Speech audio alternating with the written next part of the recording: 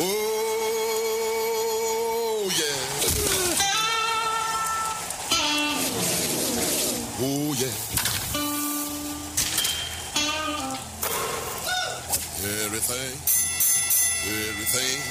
Everything gonna be all right this morning. Live from the Delta Media Studios in Upper Lafayette, here is the producer extraordinaire, Hannah Five Names, and your big, bald, beautiful host, Raymond Parks III, better known as RP3.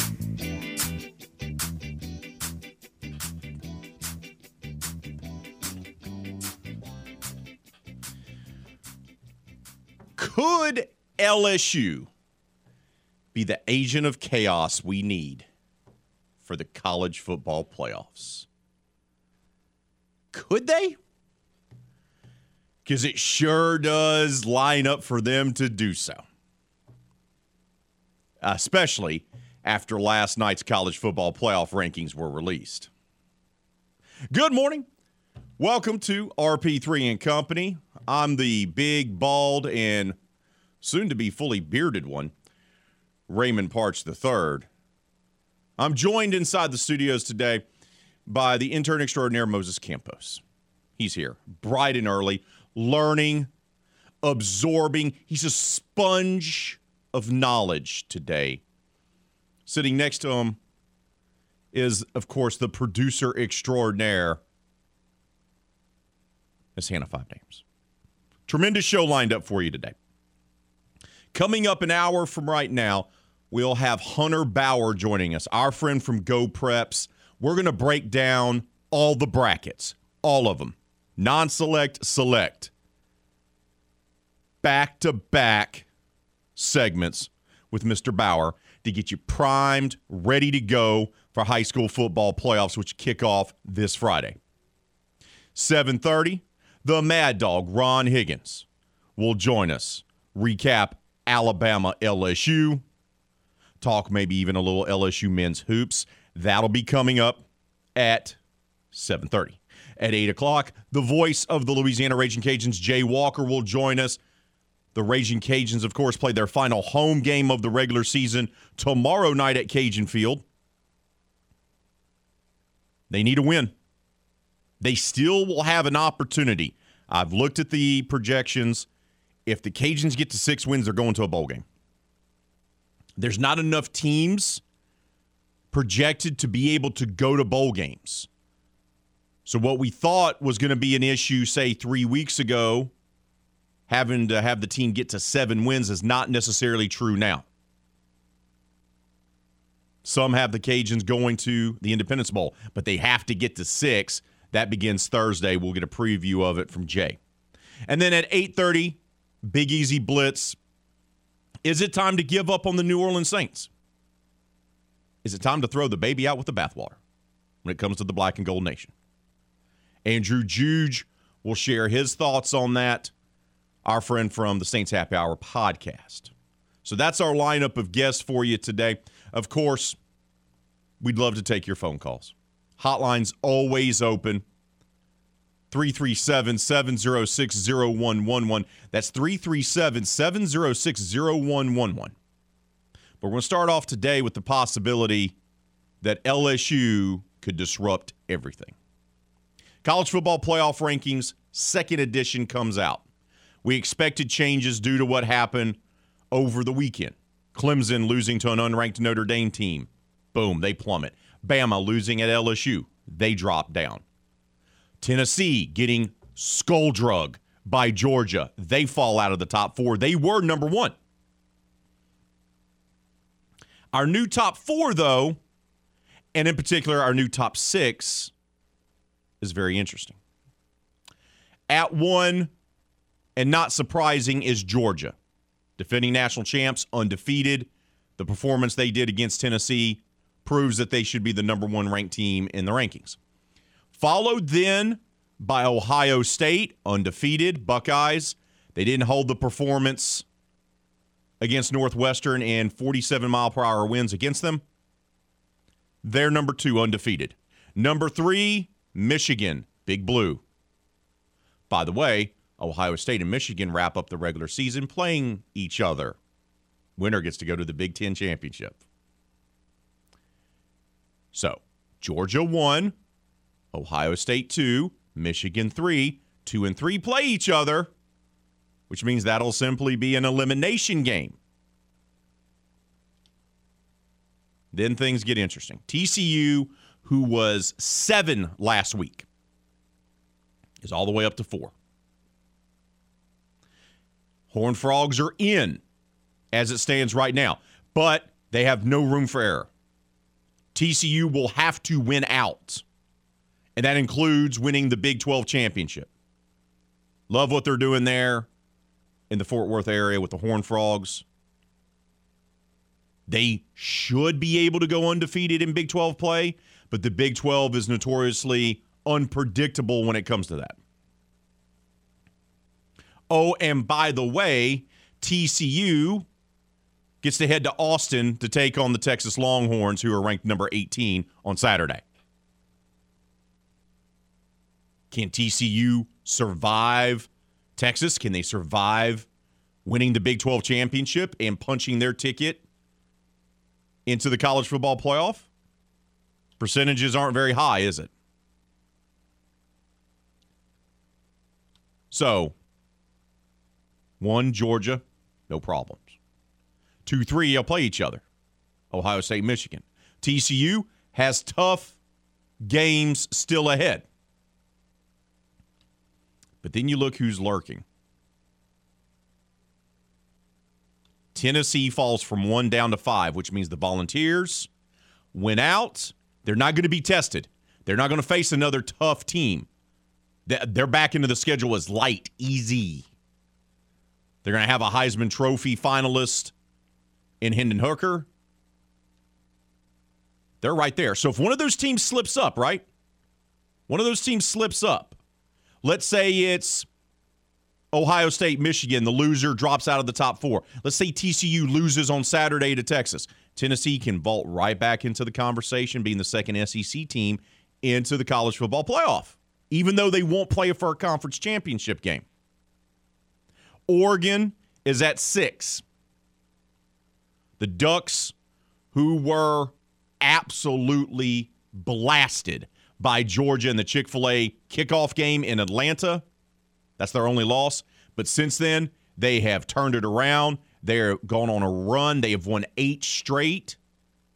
They are the Pac-12's best chance of getting into the playoff. But they still have roadblocks in front of them as well. But then you go down to number 7. And who's there? 2-loss LSU. College football playoffs have never had a 2-loss team in the field. It's never happened. Now remember, during the BCS era that came prior to the college football playoff, what program was the only 2-loss national champion? I know. Would someone like to raise their hand? Moses, are you raising your hand? Which program was the only 2-loss BCS national champion? Wait for it. It was 2007 LSU.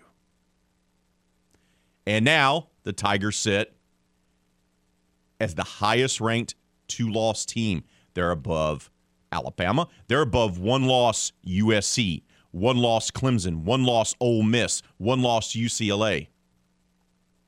LSU is above all of them. Tigers have to go up to Fayetteville, take on Arkansas at 11 a.m. in cold conditions. That will be a challenge. Then it's at home against UAB at 8 o'clock at night for some reason. Ugh. Television makes terrible decisions. And then on the road at Texas A&M, which should be a game where Jimbo Fisher is that gif of the guy drinking coffee in the house that's on fire. That's essentially what Texas A&M football is. They win their last 3 games, LSU will be 10-2. LSU will also be playing for the SEC championship against number 1 ranked Georgia. What do you do if LSU wins the SEC championship? What does the College Football Playoff Committee do if LSU wins out? Are you going to keep the SEC champion out of the field, even though they may have 2 losses? No, they will not. I'm telling you right now, based on how this committee has placed LSU, the initial rankings with 2 losses, they were 10. They jumped up 3 spots. They have LSU positioned right there to become the first 2-loss team to make the college football playoff field. Ohio State, Michigan will play each other. TCU. Now, look, if TCU wins out, then, they're in. But then the interesting thing's going to be for the committee, do you put in a 2-loss LSU team over a 1-loss Tennessee team? By the way, Tennessee beat LSU more than 20 points inside Death Valley. That's why I say agent of chaos. Once again, Tennessee beat LSU by more than 20 points in Death Valley. Absolutely took them behind the woodshed and gave them a whooping. And there's a very distinct possibility because LSU will go to Atlanta. And if LSU beats Georgia, then LSU would be in over Tennessee. And then the committee's going to have to make some other decisions. What happens if Oregon ends with only 1 loss as the Pac-12 champion? Somebody's going to get left out for the 2-loss SEC champ. Once again, it's the what-if scenario. LSU has to be focused on beating Arkansas on Saturday, then beating UAB, and then beating Texas A&M. And then they have to take on the biggest challenge of beating Georgia. But as we saw last year, Alabama beat Georgia in the SEC championship game. But then Georgia won the rematch in the national title and pushed around and embarrassed Alabama. So it's not as if Georgia is invincible. But the way those rankings came out last night, I said it on the air. I said I wouldn't be surprised if you see LSU around 6 or 7. And sure enough, right there at 7. Right there at 7. And they're going to have opportunities. They will have an opportunity to be around 5, I believe, even before the SEC championship game, based on how the other games play out. If LSU wins their final 3 games, based on the schedule that TCU still has, based on the schedule Oregon still has, based on the fact that Ohio State and Michigan will play one another, there's a very real possibility that LSU, heading into the SEC championship game, would be ranked 5th. Georgia would still be 1. And if that's the case, and LSU beats Georgia in the SEC championship game in Atlanta inside the Mercedes-Benz Stadium, they're getting in. And there will be chaos, and I'm here for it. I'm not even an LSU fan, and I'm here for this. Let's get that 2-loss team in there. Let's shake it up a little bit. By the way, LSU can go ahead and clinch the SEC West this weekend. It needs some help. It has to beat Arkansas, but then it needs Ole Miss to lose to Alabama, which is going to be one of the weekend's better games. So we'll see. The committee loves them some Tigers, though. It loves the purple and gold Tigers. The orange and white Tigers of Clemson, they're all the way down to 10. Ooh. No, ACC has no chance now. No chance to make the playoff. Shout out to Tulane. They're at number 17. They have a huge showdown this weekend against number 22 ranked UCF. 2 teams ranked in the top 25 in the college football playoff rankings. The winner will likely have the inside track to get the New Year's Day spot in the Cotton Bowl. They thought College Game Day may go to New Orleans. It was debated. Instead, they're going to Austin for TCU, Texas. Interesting stuff. We got to take a timeout. Speaking of interesting, does the general manager of the World Series champion Houston Astros have a contract? Yes or no?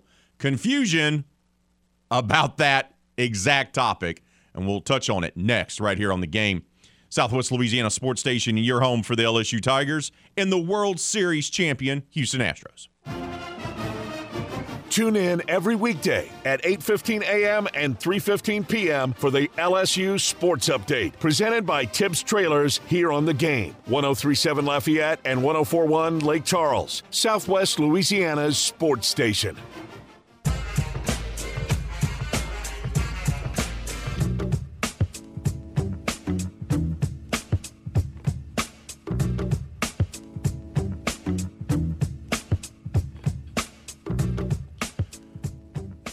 Oh, your Alexa or Google Home speaker helps out around the house, doesn't it? It allows you to control your lights, your thermostats, and so much more. But did you know that it can also play The Game? Just ask your Alexa or Google Home to play The Game, Southwest Louisiana.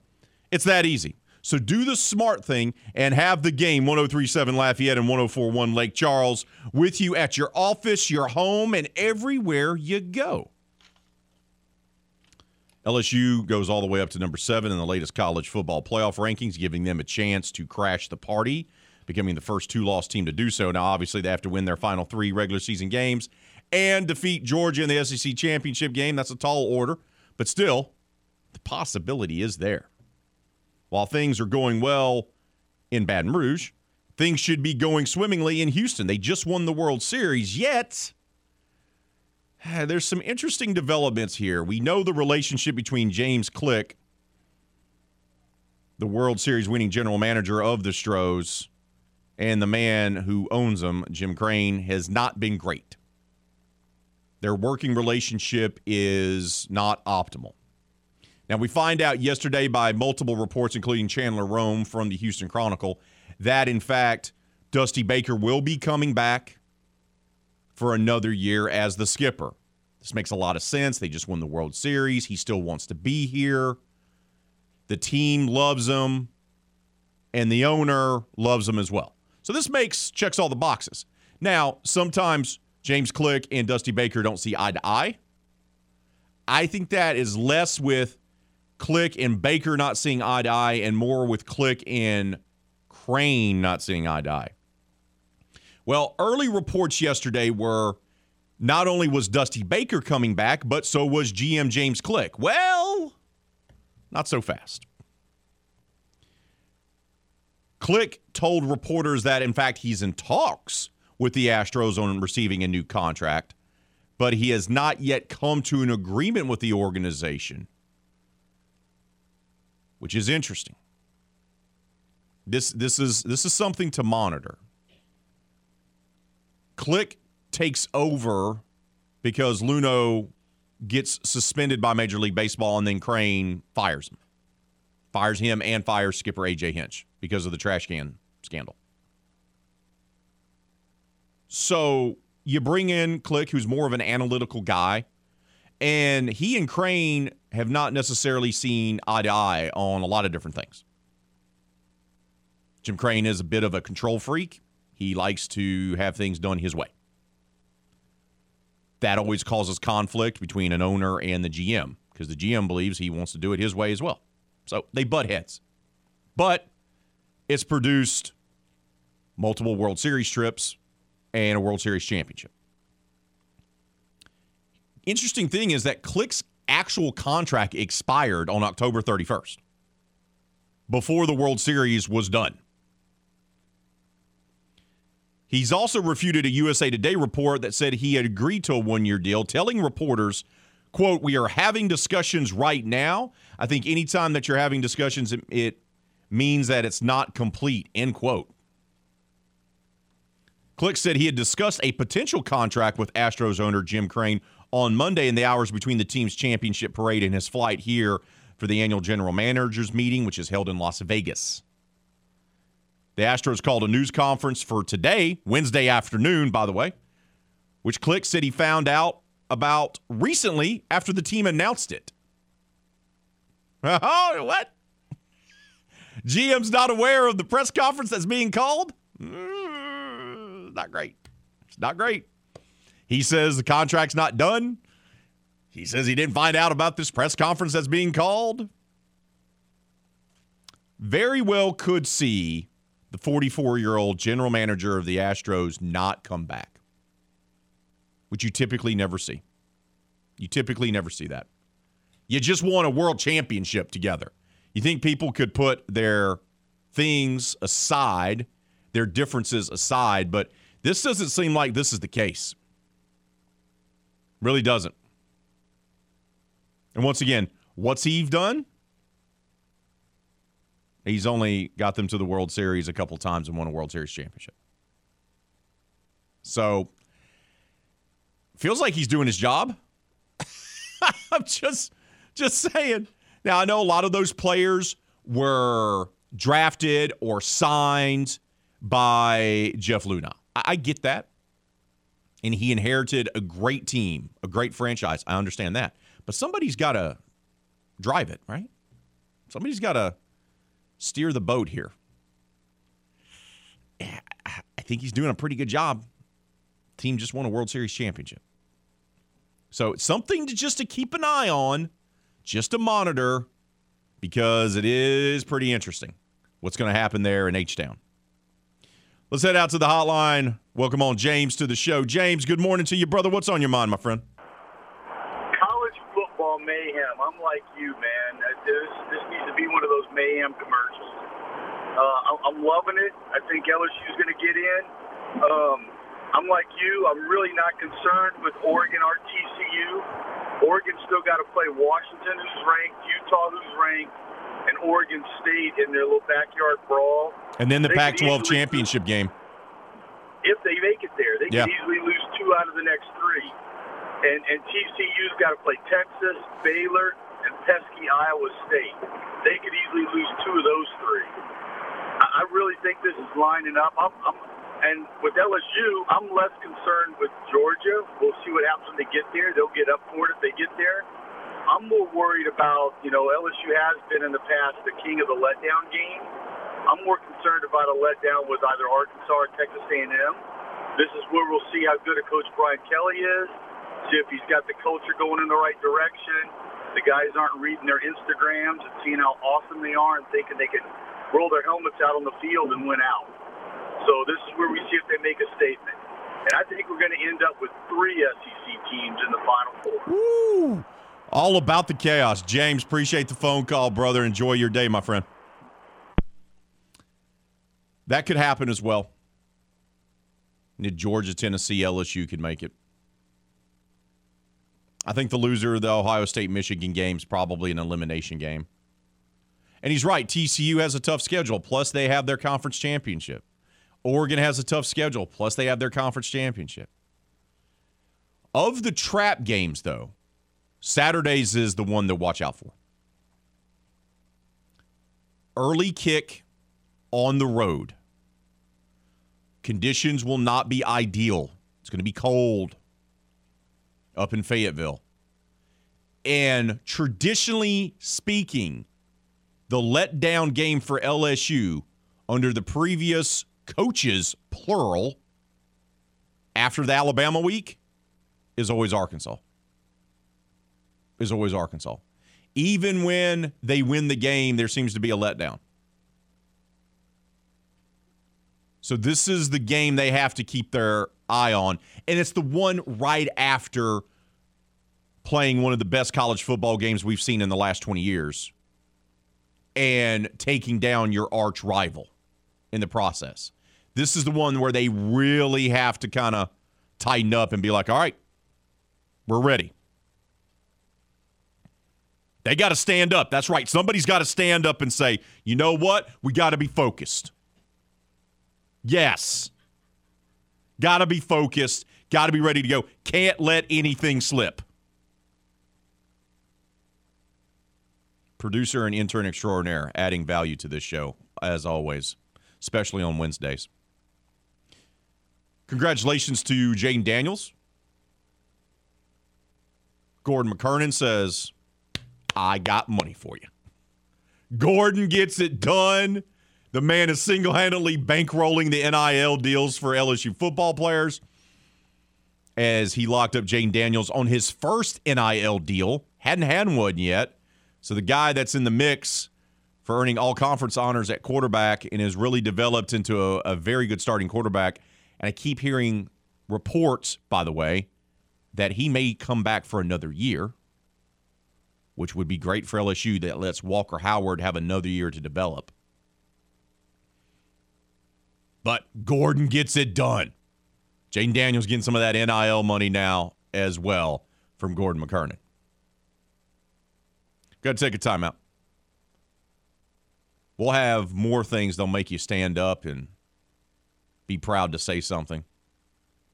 That'll be coming up next, though. Right here on The Game, Southwest Louisiana Sports Station, and your home for the LSU Tigers and the World Series champion Houston Astros. Great news, my sports-loving friend. No more aimlessly searching for sports talk love by swiping left or right.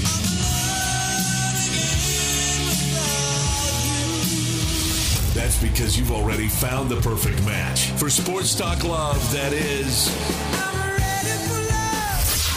Now back to the only lover you'll ever need. The Game. 103.7 Lafayette and 104.1 Lake Charles. Southwest Louisiana's sports station.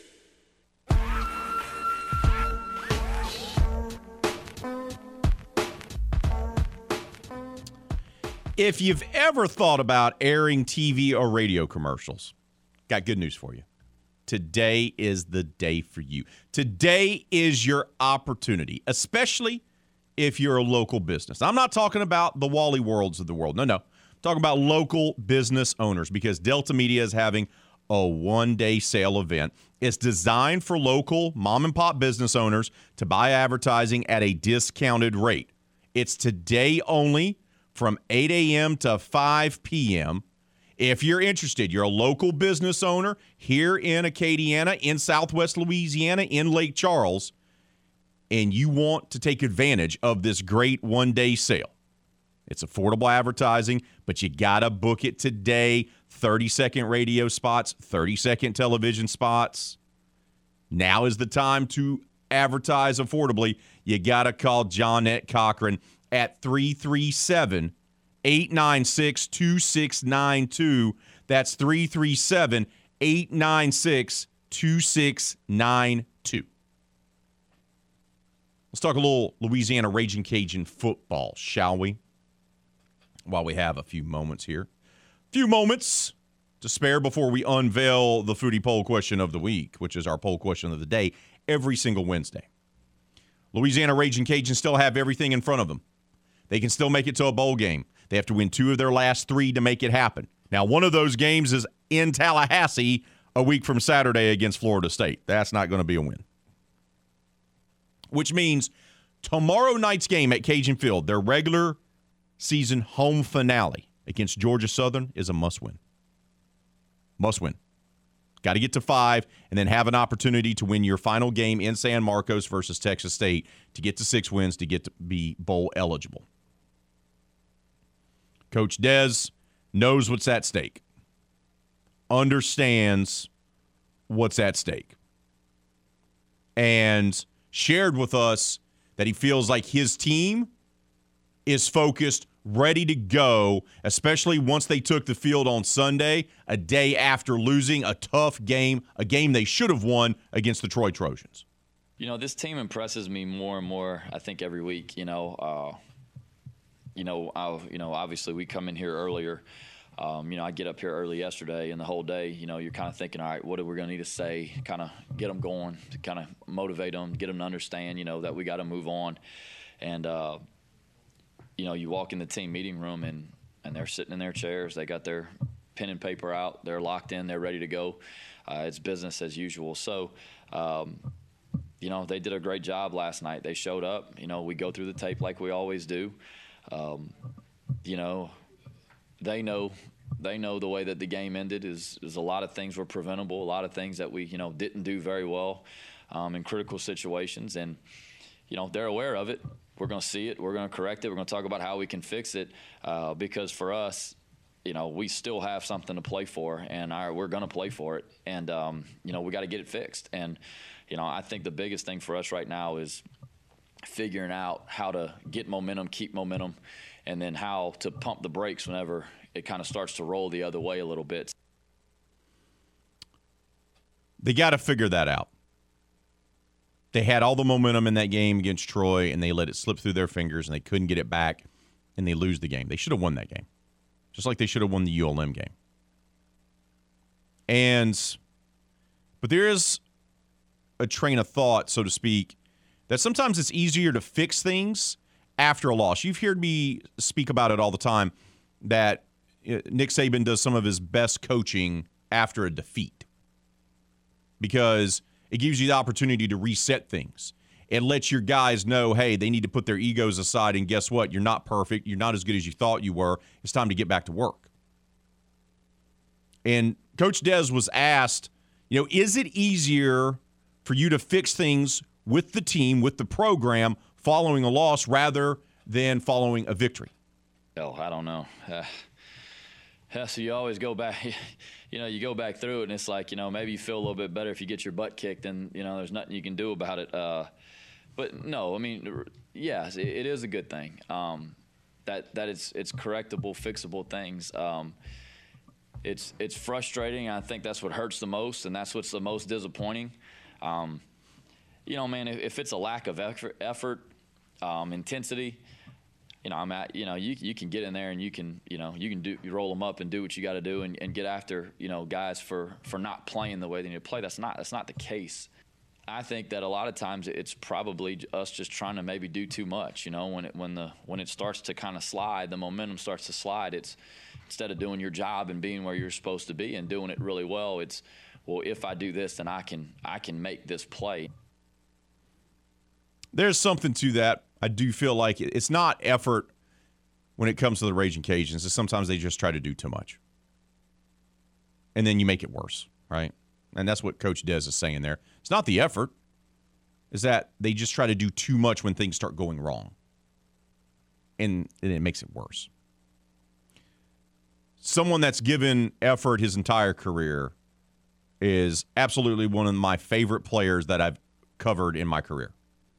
Covered him in New Iberia when I worked down there at the Daily Iberian when he was a star at Catholic High.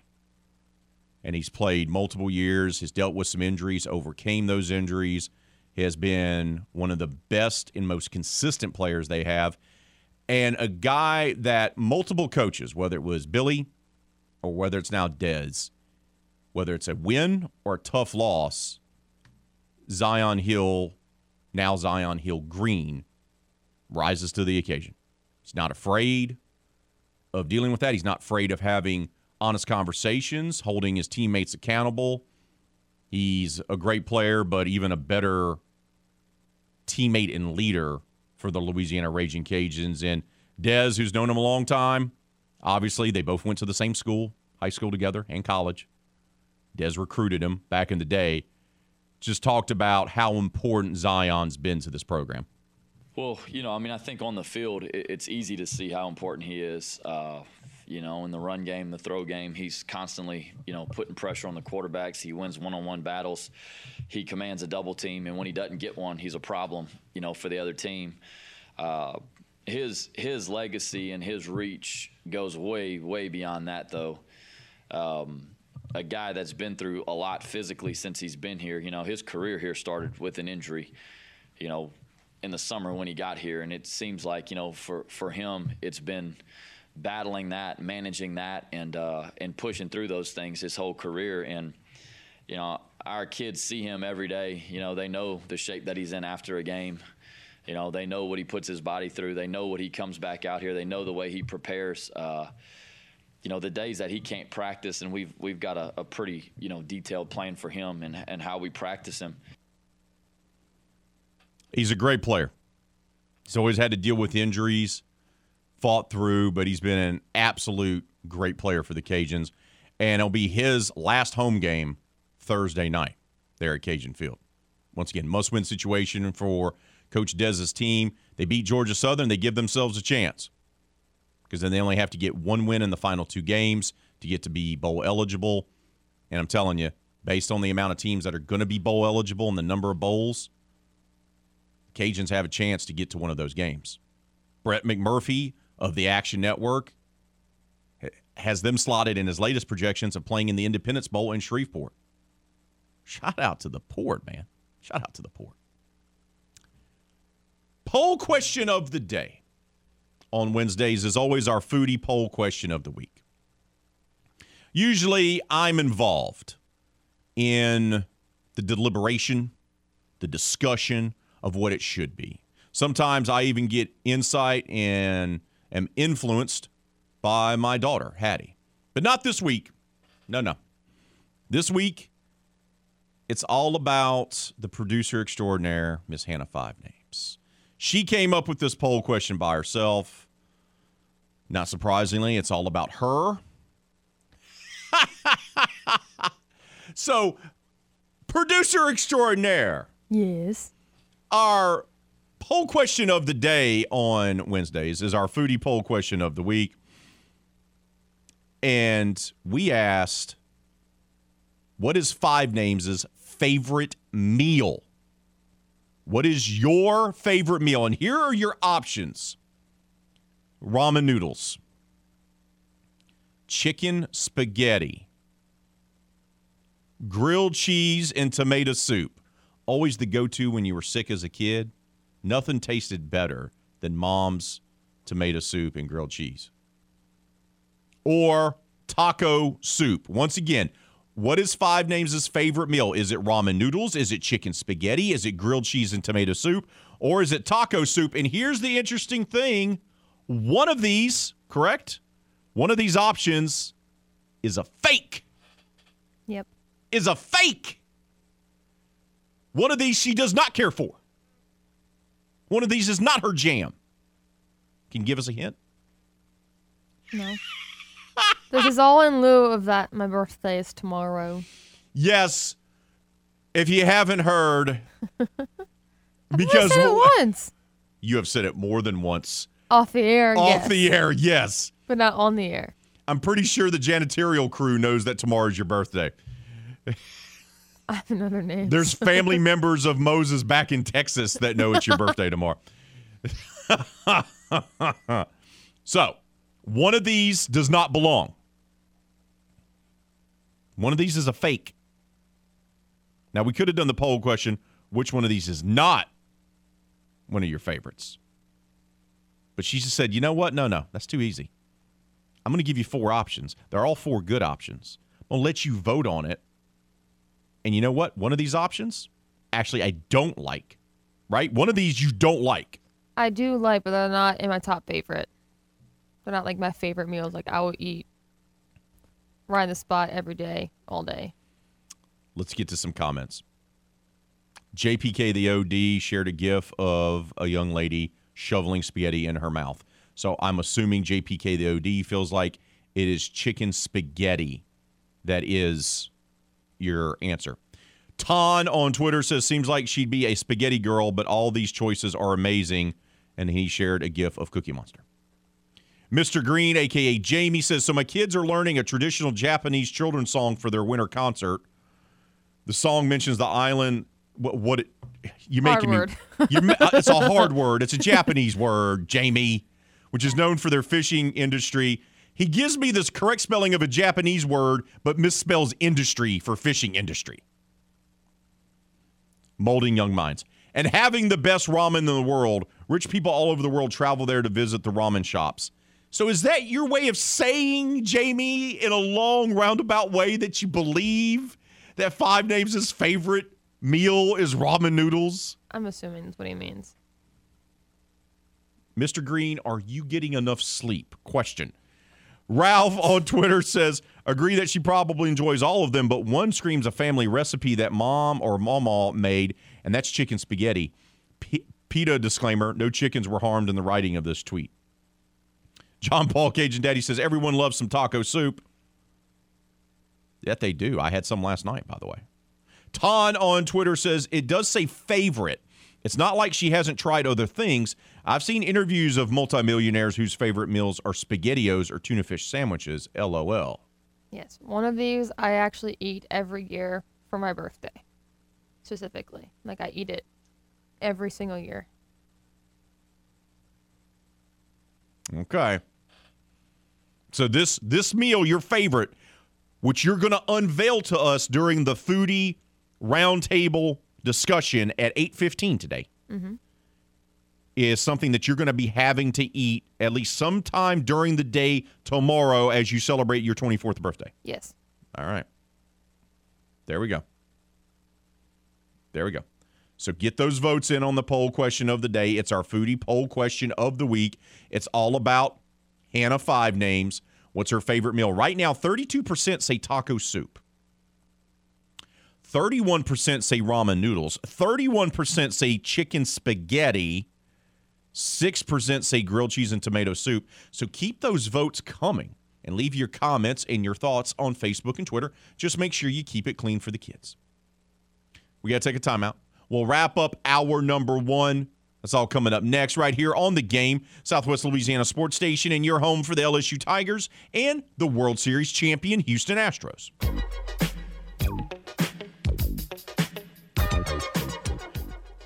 Make sure to tune in tonight from 6 to 7 for the McNeese Coaches Show presented by Maplewood Burgers, Line a Bed out of Westlake, and the Southwest Louisiana Law Center. Jim Gazzolo, the great one, is going to be talking all things Cowboys as the McNeese Coaches Show will be broadcasting from the Maplewood Burgers location at 4453 Nelson Road. So tune in tonight starting at 6 for the McNeese Coaches Show right here on The Game, 103.7 Lafayette, 104.1 Lake Charles, Southwest Louisiana Sports Station. Let's head out to the hotline. Oh, and welcome on Doc to the show. Doc, I got about a minute, but it's yours, my friend. What you got? I was calling in to put my chime in on the poll question of the day. For the time I've met Hannah, I think she really likes cheese and tomato soup.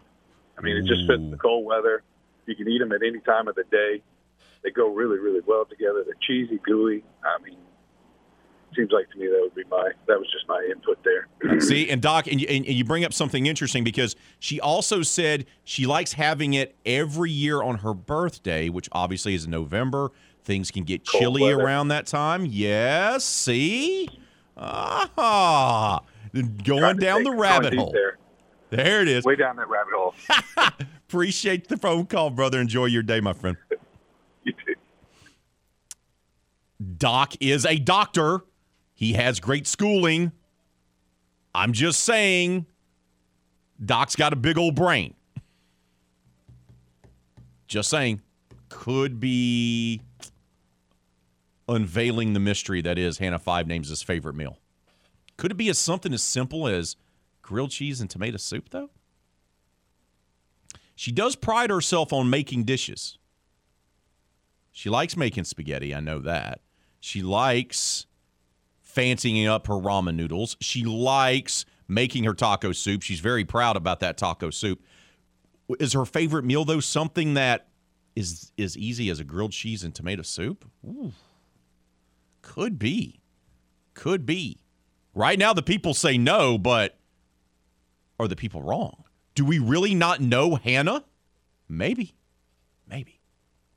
That's going to do it for hour number 1. Hour number 2, we're going to kick it off with Hunter Bauer from Go Preps. We're going to break down the football brackets, non-select and select. That's coming up next right here on The Game, Southwest Louisiana Sports Station, your home for the LSU Tigers and the World Series champion Houston Astros.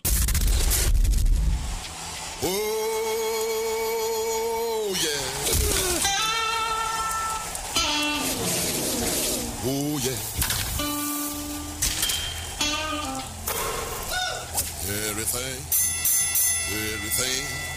Everything gonna be all right this morning. Live from the Delta Media Studios in Upper Lafayette, here is the producer extraordinaire, Hannah 5 Names, and your big, bald, beautiful host, Raymond Parks III, better known as RP3.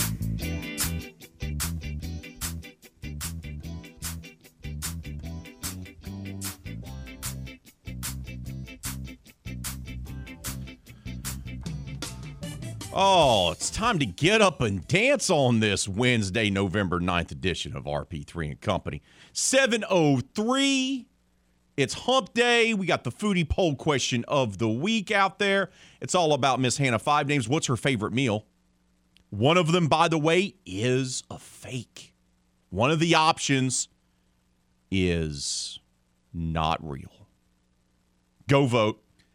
Leave your comments and your thoughts on Facebook and Twitter. Just make sure you keep it clean for the kids. Come on, this is a family-friendly show. Let's keep it that way. Hour number one, we talked about LSU jumping up to number 7 in the college football playoff rankings, which means there's a very good possibility that they will be the agent of chaos for the college football playoff if they win out and win the SEC championship, because they could very well be the first 2-loss team in the college football playoff field. A lot has to happen, though, obviously. But still, there's the possibility of that occurring. We also talked about the weirdness going on with the Houston Astros. James Click, your general manager of the team that just won the World Series, denying reports that he has a contract, saying that they're discussing it, but nothing's finalized. Astros are having a press conference. He didn't know about the press conference, allegedly. That's a little weird, isn't it? Just a little. It's a little off. But right now, it's time for us to get happy. You know why? Because it's time for us to talk high school football. The brackets have been released. Playoffs begin this Friday. Interesting because we have the new divisions, that new select, non-select stuff that they voted on over the summer. And I have sit here and said all along that you're going to see some surprising state champs. You're going to see some perennial powers not make it. Teams that were accustomed to having deep playoff runs not be able to do it because of the new way the playoffs are done. And that's where we're going to start off with our first guest today. He's the editor of GoPreps.com, the best high school sports site in the state of Louisiana. Hunter Bauer joins us now. Hunter, good morning to you, brother. How are you, my friend? Hey, guys. We're doing well this morning. Thanks for having us on. All right, let's get right to it. Do you anticipate having surprising state champions and having some perennial powers get eliminated earlier because of the new playoff format and the way teams are being divided up in select and non-select? Yeah, no doubt. It's definitely a possibility. I think you're going to have some of those perennial teams may get beat out in the first 2 or 3 rounds. That's just how competitive these brackets are, that I've been able to sit down and just kind of look over, not really having studied them much just because there's so many of them. But I definitely think there's a chance for, some teams out there that may have not tasted championship victories before. I definitely think this is their shot this year with the new formats. And, the road to the Dome for some of these teams is very favorable. In terms of the draw that they got and the teams that, it may not be as stacked on one side of the bracket or the other. But definitely I think you're going to see some different teams in the Superdome come December. Well, let's start off with the non-select side of things. And let's start off with Division I. And once again, because of the way they restructured things, every bracket has teams that received byes, correct? That's how it worked out. Every bracket has at least 2 teams that received byes. Correct, Hunter? Correct. So non-select will have 4 teams, the top 4 getting a bye, and then the select will have the top 8 getting a first-round bye. There we go. So in Division I, and the other interesting thing is, and people didn't realize this, a lot of these classifications, because of the reshuffling, you have 4A teams and 5A teams in the same playoff bracket, and 4A teams and 3A teams in the same bracket, and so forth and so forth. Correct. That's going to make things interesting. Teams that typically wouldn't play each other are now going to be playing each other, not only because of the revision to the select, non-select status, but because of classification as well. I think that's going to play a huge role in this as well. In Division I, though, Ruston's your top seed. They get a bye. Neville, always a perennial powerhouse. They get a bye as the 2 seed. Destrehan's the 3 seed. And Southside, one of the surprising teams in Southwest Louisiana, they earned the bye as the 4 seed. Those are your top 4 seeds, and then a lot of other really good teams in the mix. Zachary is there. West Monroe is there. Who do you like outside the top 4? Who really stands out to you, Hunter? Yeah, well, definitely, Zachary always comes to mind. They just were right outside that top 4, losing to Catholic in district play. So, they're going to end up probably having an interesting matchup with West Monroe in round 2, and then possibly facing the Southside if Southside can get to the quarters, which I believe they will. Zachary's one of those teams that, they went and won state last year. They bring a whole lot back, including Eli Holstein. But you also have to look out for a team. Westgate is one of those teams that I think could sneak up in there and, maybe upset a Neville and then maybe get to the semifinals against a Destrehan. Airline up in Northwest Louisiana, too, they're rolling right now. So, Raymond, there's all sorts of possibilities outside of the top 4 in this Division I bracket that, if they play right on the right night, they could end up upsetting the top seed. Yeah, you have Westgate. They're the number 10 seed, the defending Class 4A champs. They're going to take on 23 seed Belle Chase in the opening round. And if they get past that, then they're going to take on the winner of number 7 Slidell and number 26 Hammond. Tell us a little bit, how good Slidell? They seem to be a surprise there as a top 10 team. They've had a really good year. Could they be a dark horse? I think so. I think, they come in at 8-2. They lost to Jesuit in the first week of the season, and they ended up losing a shocker to North Shore in the last week. They still won their district, but ended up 6-1 in the district after that loss to North Shore. They were actually rolling through their district schedule very handily, and including some wins over Ponchatoula, who went to the state championship last year, as well as Mandeville and Hammond, who had some success earlier in the season, and even got a win over Bogalusa, who is one of the top contenders in that Division III bracket. So, Slidell is one of those teams that could, again, pop up and surprise one of these upper seeds. A Slidell-Westgate matchup would be very interesting, though, considering the 4A, 5A difference. Let's go to Division II non-select. Iowa gets the top seed and the bye. They're number 1 in that bracket. West Feliciana, number 2. Opelousas, another surprising team. Jimmy Zachary's done a great job there in year 2 in charge of the Tigers. They get a bye, and they'll play the winner of Lakeshore Albany in the second round. North DeSoto is your 4th seed. But I see some teams here that are a little surprising. I thought Church Point had a tremendous season, yet they're only number 7 in this bracket. Once again, you're combining classifications together here. But the Bears are number 7. They're going to open up against the Rain Frogs, the number 26 seed.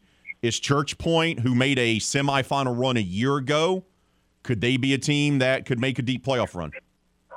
Well, when these brackets came out, the first thing I looked for in this division was who's Church Point going to play down, deep in the bracket, because I think that they have a favorable road. And then you look at West Feliciana possibly in the quarterfinals, and man, what a matchup that would be. I think having not lost to Iota in the last week of the season, I think Church Point would have been one of those top seeds and possibly getting that first round bye. But definitely have if they get past Rain, they could end up facing a good Franklin Parish team that's improved over the last couple of years. And but West Feliciana also is going to face the winner of that ERAF Eunice contest, which I think is going to be a pretty good contest over the 15 and 18 seeds. That bottom bracket, it's very, I think it's very competitive, Raymond, because you also have the number 3 Opelousas seed in there as well, mixed in with some St. Martinville's and even Lutcher, who's rolling this year. But definitely, Church Point, I think they're one of those seeds that it's kind of like, man, number 7, I don't think they'll go far. They could go far depending on how much they can, how good they can compete against these West Felicianas and maybe getting into a semifinal with Opelousas down the road. This bracket alone will feature 2 games on our sister stations. The Vermilion Parish game of the week is going to be that battle of the Bobcats between Eunice High 18 and ERAF number 15. That'll be on 106.3 Radio Lafayette this Friday. And then the St. Landry Parish game of the week is going to be us traveling over to Iota as number 21 Northwest takes on the number 12 seeded Iota. Chad Jones and some guy named Raymond will be on the call for that game on Friday. And we've already secured our spot in the press box, and they are happy that we're coming, by the way, which is always makes things so much easier. All right, let's go over to Division III, Bud, in the non-select side. Manny, not a surprise. They're your 1 seed, your number 1 overall seed. They're a perennial power now. Curtis has done a tremendous job up there. St. James is a 4 seed. Union Parish is a 3 seed. Bogalusa is a 2 seed. And when I look at this bracket, Amite is a 7 in this bracket. Yeah, I'm like, really? Avoyles, who went to the state semifinals a year ago, they're a 5 seed in this bracket as well. It's top heavy, but there's some teams that could make some noise in the Division III non-select bracket. Yeah, definitely that bottom half. I don't know what it is this year, but it seems like the bottom half of the brackets are way more competitive in these divisions. But, yeah, in round 2, you could end up getting a Union Parish-Sterlington rematch. In the quarterfinals, you could end up getting a Amite-Bogalusa rematch from the regular season. But, Amite, I mean, if they can get past a tough Bogalusa squad who's just on fire right now, I mean, there's a chance they could get back to a state title game. Again, like we discussed at the beginning of the segment, I think you're going to see some upsets. I think you're going to see some, double-digit teams maybe getting into the semifinals and the finals. That just goes to show you, Raymond, how competitive these brackets are. I think even though people look at the seeding, it's going to be different from years past. You're going to have a lot tougher teams that played really tough schedules as lower seeds and maybe even double-digit seeds making some headway. But you got to look at Manny as a favorite. They're just rolling. I mean, when you beat the likes of Newman and even a Sam Houston team that came on at the end of the year and just was rolling offensively, I think Manny's going to be the one to knock off. But when you have teams like Avoyles and Laurelville and even St. James in the mix up there in that top bracket, I mean, it's not a given. Those are really tough teams, especially with the combined 2A, 3A gumbo there. So. Yeah, that Division III, I think it's more open than people would think. I think a lot of people are giving Manny the crown, but they got a tough road to go. Let's wrap up the non-select with Division IV. This is the one that appears to me to be the most top-heavy, Hunter, of the non-select brackets. Kentwood is your 1 seed. Basile, who is always good for a quarterfinal or semifinal run, there in Evangeline Parish. They're the 4 seed, the Basile Bearcats. Mangum is 3, and Homer is 2. And when I look at that, there's some other teams that stand out to me. Oak Grove, perennial power, they had a bit of a down year. They're an 8 seed. Haynesville is a 5 seed. What do you make of the Division IV bracket on the non-select side? Definitely, I think this is a bracket that is Mangum's to lose out of everybody. So I think Mangum is that team that has flown under the radar this year. They have a 2,000-yard rusher in Jalen Williams, especially. He is their offense. If he can stay healthy, I think they have a really good shot to win this bracket, Raymond. Oak Grove's another one of those teams that they struggled, the first half of the season.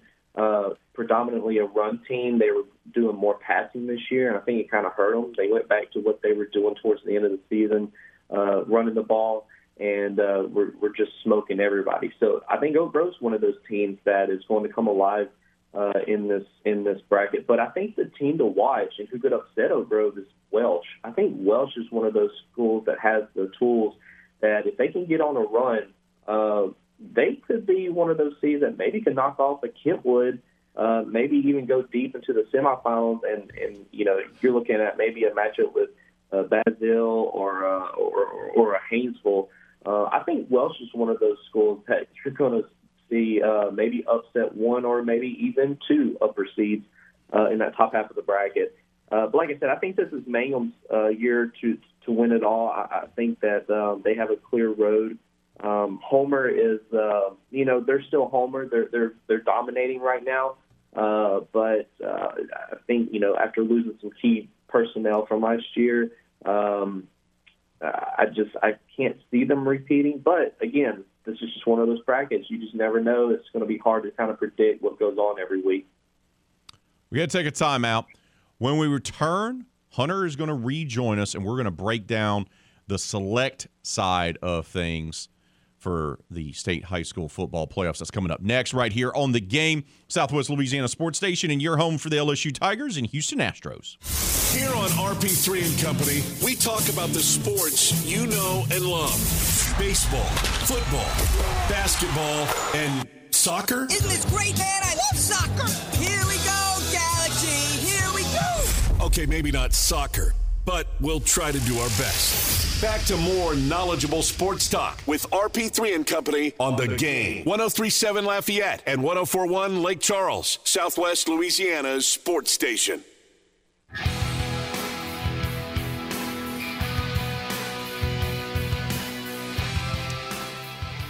Lafayette Marble and Granite offers the largest selection of granite, quartz, and marble in Acadiana.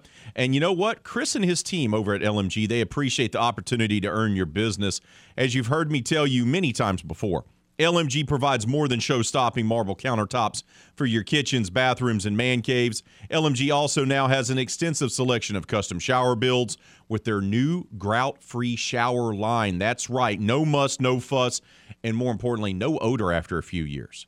Make sure to visit their website, lmgelite.com. That's lmgelite.com to learn more about all the sensational services and the great products they have to offer. Live inventory is updated every single Wednesday. Visit lmgelite.com or stop by their soon-to-be renovated showroom located on I-49 North across from Hub City Ford and the Jockey Lot. Lafayette Marble and Granite, they're looking to earn your business, and trust me, earn it, they will. Hunter Bauer, editor of GoPreps.com, rejoins us here in RP3 and Company. We led off hour number 2 here talking high school football playoffs, the non-select side of things. Now it's the new revised select side of things where Acadiana and Carencro are playing in a bracket with St. Aug. So it's kind of an old school bracket in a lot of ways. So let's talk about Division I because this interests me. More buys on the select side of things as top 8 seeds receive them in Division I alone. Warren Easton, Carencro, Northwood Shreveport, St. Aug, John Curtis, C.E. Bird, Edna Carr, and Catholic of Baton Rouge all received first-round buys. My question to you is there a team that did not receive a bye in Division I select side that has a chance to winning a state championship? Oh, man. You know, Brother Martin, I tell you what, Woodlawn of Baton Rouge as a 20 seed I think is very threatening. They're just one of those schools led by Marcus Randall, former LSU great, got Ricky Collins at quarterback. I think they're one of those schools that if teams aren't careful, they could do some upsetting and maybe, I'm not saying get to the finals, but they're going to make a really good run. Alexandria at the number 22, I believe they've also got, a really good chance at competing. They would have to play like a Bird and a John Curtis to get there. But like I said in the earlier segment, Raymond, this new select side, before only 11 or 12 teams made it into Division I, it was basically a Catholic League rematch, a Catholic League playoff. This revamped bracket, man, you've got Curtis, you've got Carr, you've got Catholic, you've got Bird on one side alone. That could just be a state championship bracket in itself. But then when you get the possibility of Acadiana, and Acadiana that's playing in the first round, if they got it going on, there's a chance that they can compete. They'd have to get past Carencro and Warren Easton. But I think they got a chance to do it. And, I mean, it's just there's so many championship-type matchups in this bracket that I don't think you can go wrong in saying, I think this team's going to win it. No, I think this team's going to win it. I think every team's got a shot to win this in this Division I bracket this year. The Division I select bracket is what I call the bracket of death because absolutely it is insane. You just look at the top half of the bracket, Hunter. Warren Easton's like, oh, we got the bye. We're the 1 seed. Yeah. Okay, great. You're going to face you could possibly face an Acadiana team that lost to LCA, John Curtis, and then lost to Southside, misses out on getting a top 8 seed, and then they get to play a team they actually beat in the regular season in Karen Crow. So I'm sure Karen Crow's thrilled about that in the second round. And then it's Karen Crow, Acadiana High. You could have Northwood or Shreveport, Brother Martin, St. Aug. Those are all the teams that Warren Easton will probably have to face just to get to the semifinals. It's brutal. Absolutely. And another team I glanced over, Captain Shreve at the 17 seed, they had some injuries that were just plaguing them during the season. And, they started out great, kind of struggled there towards the end. But I think they're slowly starting to get some of their starters back. They could easily upset a 16 Tioga on the road, go down to Warren Easton. If they're clicking on all cylinders and got their kids back, Captain Shreve's another dangerous squad that is, traditionally doing really well up there in Northwest Louisiana right now. So, you're right, Raymond, definitely. Just to possibly get maybe an Acadiana, Karen Crow, or, one of those teams against a Warren Easton Captain Shreve, that's what I like about these new brackets. You're getting matchups that you don't normally get in the playoffs, and they're going to be way more competitive than they have been in years past. One that's a close runner for being maybe the most competitive bracket is still on the select side, and that's Division II, because I look at it once again, St. Thomas More, Madison Prep, John F. Kennedy, E.D. White, De La Salle, Lafayette Christian Academy, Archbishop Shaw, and Turlings Catholic are your 8 teams that received byes. And it's just like, for real? I'll ask you the same question we asked about Division I. Can any team outside of the top 8 make a run to the state championship game in Division II selects? Yeah, I was saying this before the brackets dropped when we kind of got an idea of who's going to be where. I said, I told somebody, I said, be on the lookout for these New Orleans teams such as, Carver or Booker T. Washington out of New Orleans or McDonough 35. Those are 3 dangerous squads that seem to compete deep in the playoffs every year. You could possibly you may just get a McDonough 35 Lafayette Christian matchup, which I would love to see over there in the Lafayette area. And then, with Carver and Booker T. Washington playing each other, they would have to go to Turlings the next week, and I think that would provide a great matchup as well. So, those 3 squads and LB Landry, even in Evangel at 13 seed, they've struggled in the past years.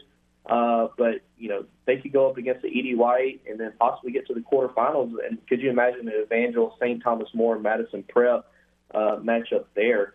But what's intriguing, Raymond, is, could you imagine having a St. Thomas More Turlings Catholic rematch in the Superdome? It could happen. It really could. And I think that's what is more exciting about this Division II select bracket is the possibilities of the rematches you could get for a state championship. Division III select bracket, once again, your top 8 seeds there, of course, is Isidore Newman and Arch Manning, University Lab, Calvary Baptist, Dunham, Notre Dame of Crowley, Episcopal, North Caddo, and St. Charles. Who do you like in Division III? Yeah, Division III, real quick. Lake Charles Prep is the 19th seed in the first round. There's a chance they could upset Catholic and maybe give Notre Dame some troubles. Not as strong as they've been in the past couple of years, but definitely a team to watch. This is a really open bracket, Raymond, from Newman to Calvary. Even Dunham's improved this year, but you have to look at the usual suspects such as Notre Dame and St. Charles. You throw some North Caddos in there. It's definitely open, but I hate that Calvary and Dunham are on the opposite side. I think those are 2 championship-worthy programs that are competing really well. But to get a Newman University Loud matchup in the quarterfinals possibly, just amazing. I love the way these brackets are set up. But you have to give the nod. I think, Dunham or Calvary may end up winning this whole thing if they're clicking on all cylinders. All right, we'll get you out of here with this one. Division IV, the final bracket for us to discuss. That's on the select side. VC has been a perennial playoff team, and they've been a high-seeded playoff team in recent years, yet they haven't been able to make a run. They've been upset numerous times and usually in the second round. based on how the bracket breaks for them, do you believe VC has a great shot of making a run and getting to the Caesars Superdome for the state championship? I think they do. They could run into a Southern Lab who was just right outside the top 8. They lost a district contest to Kenwood that kind of shuffled them down. But definitely be on the lookout for Southern Lab to make a run. They could end up playing them in the quarterfinals. But definitely a favorable road. St. Mary's is tough, St. Martin's is tough, but if Vermilion it keeps going the way they have been, I think they've posted like 7 or 8 shutouts this season.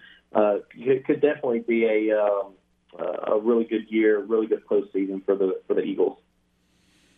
Brother, appreciate your time. Thank you so much for making it. I know it's a great time of year, a busy time of year for you, but appreciate your time breaking down all the playoff brackets for the state, and keep up the tremendous work that you're doing over there at GoPreps.com, bud. All right, Raymond, thank you so much for having me on today. That's Hunter Bauer of GoPreps.com joining us, breaking down the playoff brackets, the 4 for non-select, the 4 for select. I'm telling you, there's some brackets that are going to be absolutely brutal with this new format, and we're going to have some teams that we typically expect to be there in the semis and in the state championship round that won't be there this year. You're going to have some upsets, and there's going to be quite a few of them. Got to take a timeout. When we return, though, here in RP3 and Company, we'll shift gears from high school to back to college, talking all things LSU with the Mad Dog. From Tiger Details, our buddy Ron Higgins. That's next right here on the Game, Southwest Louisiana Sports Station, and your home for the LSU Tigers and the World Series champion Houston Astros.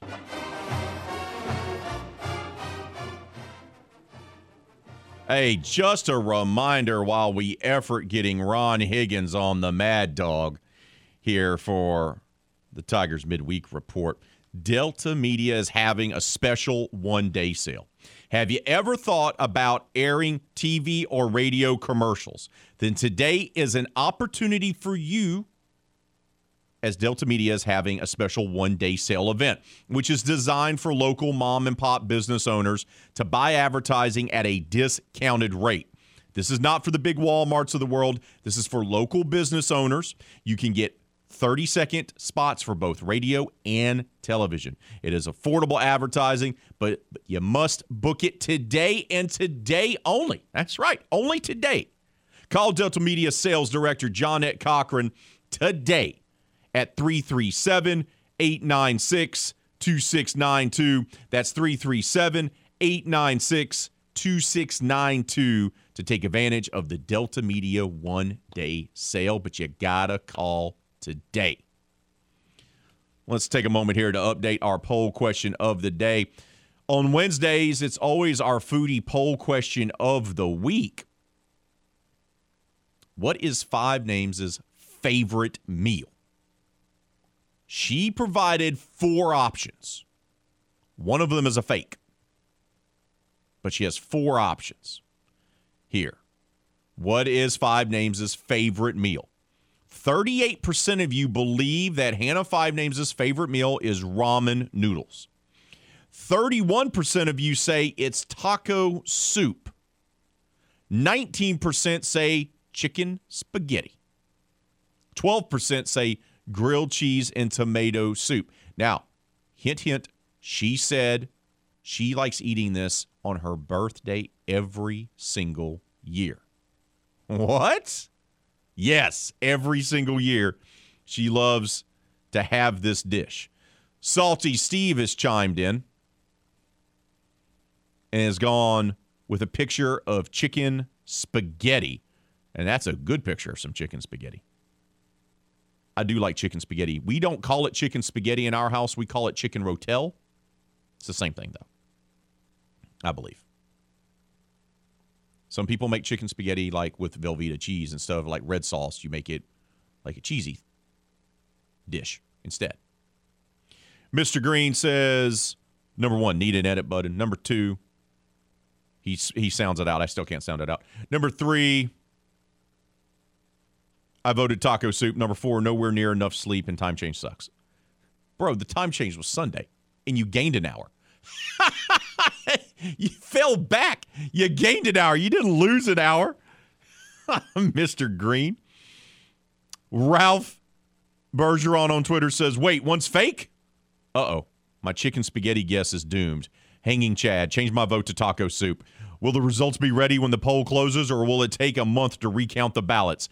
We will unveil the actual winner in hour number 3 today.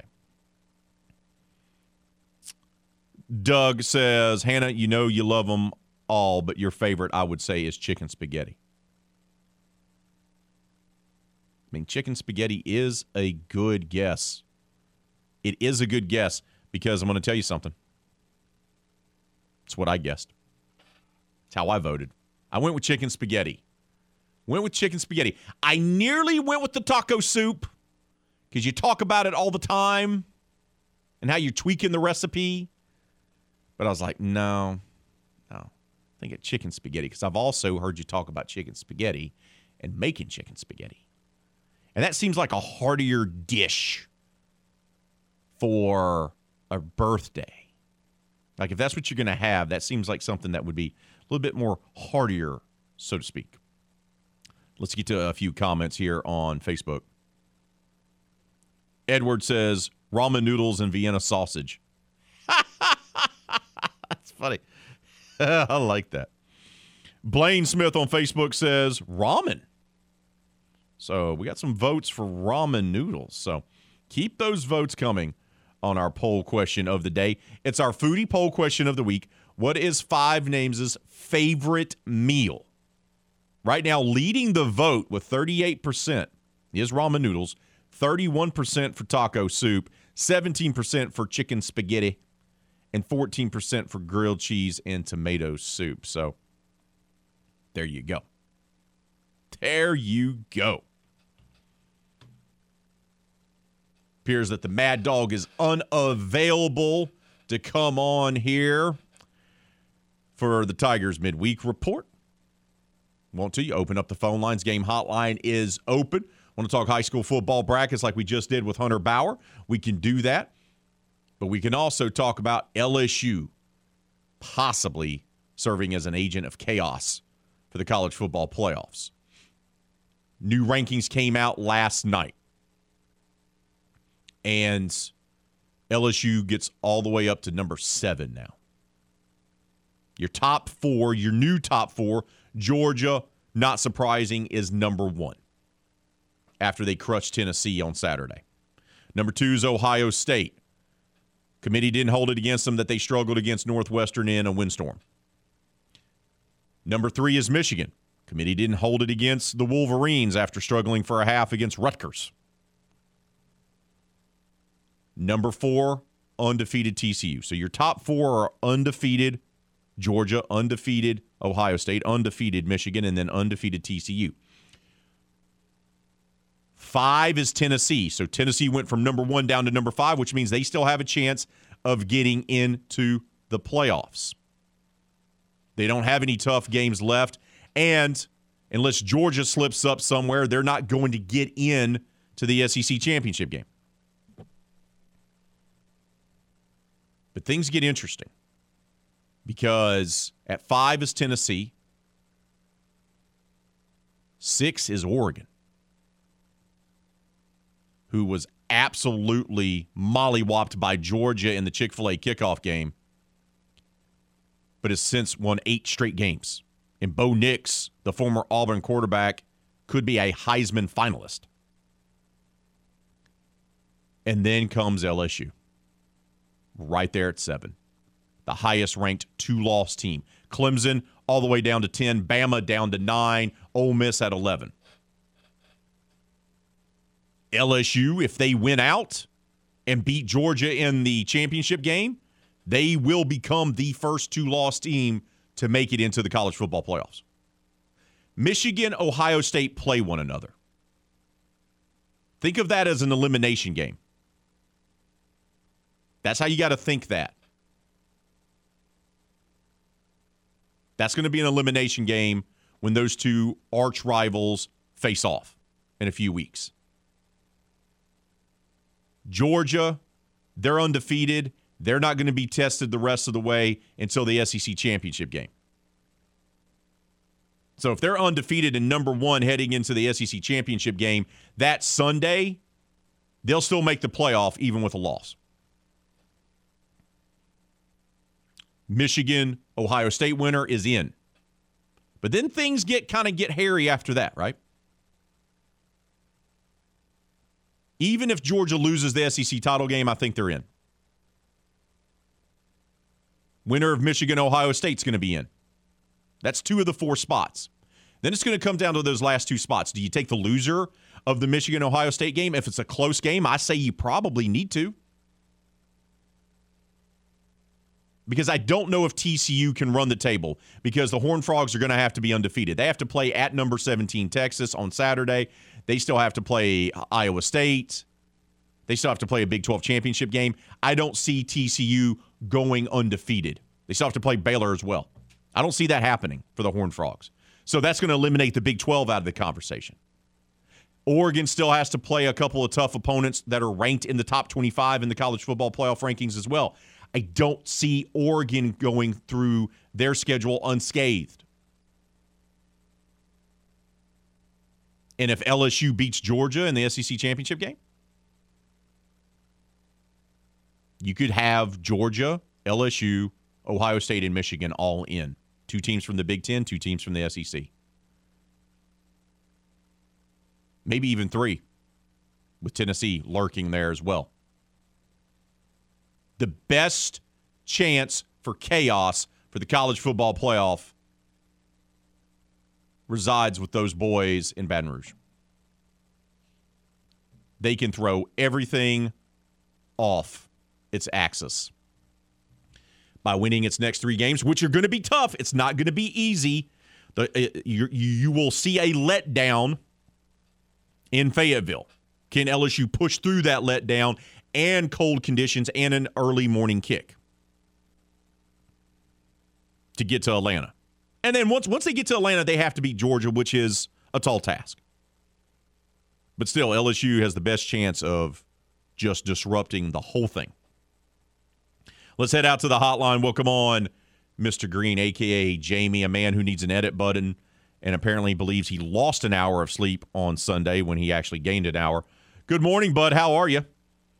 Good morning, Moose to the Third. No, it's not that I lost an hour of sleep. It's just the fact that, my biological clock now gets me up at 4:30 in the morning instead of 5:30, and that's just not optimal, as you like to say. I do like to say that.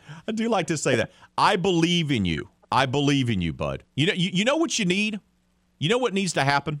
Can I make a recommendation that will improve your life, professional and personal? Are you ready for it? Sure, go ahead. All right, bud. You need to find a way to teach music back at Grand Coteau Elementary and have Hattie Elise Parch in your class. I'm just saying, if you had that, your life would be set for you, Mr. Green, a.k.a. Jamie. I'm just saying. You are so right. You are so right. Having her in class would definitely be a highlight of my day. Unfortunately, I don't control where I go. So, I know you don't. I have to say, so I'm at my house yesterday, and all of a sudden she comes up to me, and she's like, she flips something over. She has a notepad. I give her notepads because she loves to sketch. She loves to draw and make little stories. So I'm like, okay. So she brings this notepad. She goes, flip it over, Daddy.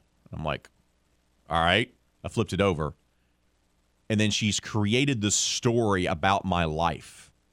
So like when I was 1, I did this. When I was 2, I did this. When I was 3, I went to the moon. When I was 4, I fought a volcano or something. In each page is a different thing celebrating what I did from birthday to birthday. And it is extraordinary, the accomplishments I did at ages 1, 2, 3, 4, 5, 6, 7, 8. Just saying. Apparently I accomplished a slew of different things. It was quite nice. It was quite nice. All right, so I know you didn't call to get advice from me. You really called to comment either on the poll question of the day or the fact that you struggle. You're on the struggle bus, if you will, when it comes to the edit button in Twitter. Well, I actually want to talk about the 2 Tiger teams, one locally and one in Baton Rouge. First of all, and anybody who knows me knows I'm not an LSU fan, but I'll say this. They have stunned me. They have stunned a lot of people. And if anybody had them being ranked as high as they are with new coaching staff and so many new players, I want that person to get in touch with me and give me the lottery numbers so I can, win. Because there's no way they should be doing as well as they are so quickly. That's just saying. And I want to give some shout out, some love to my alma mater, the Opelousas High School Tigers. In 2 short years, Coach Zachary has turned that program around. He's got the kids buying in, and it's been amazing to see. And just to give you an idea, I can remember my junior year of high school. My soccer team had a better record than the football team. We didn't win a game, but we tied one. So they've come a long way in 20. Jimmy's done a very nice job in a short amount of time there at Opelousas High. He's done a very nice job. But all right, let me ask you one thing before we let you go because we're up against a break. Okay? Sure. What you got?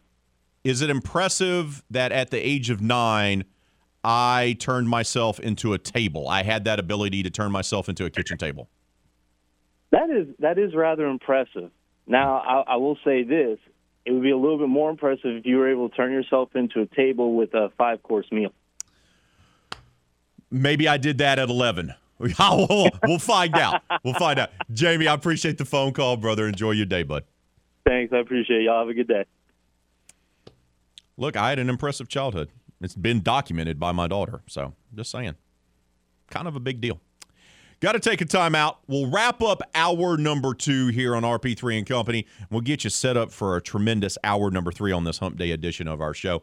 That's coming up next right here on The Game, Southwest Louisiana Sports Station, and your home for the LSU Tigers and the World Series champion, Houston Astros.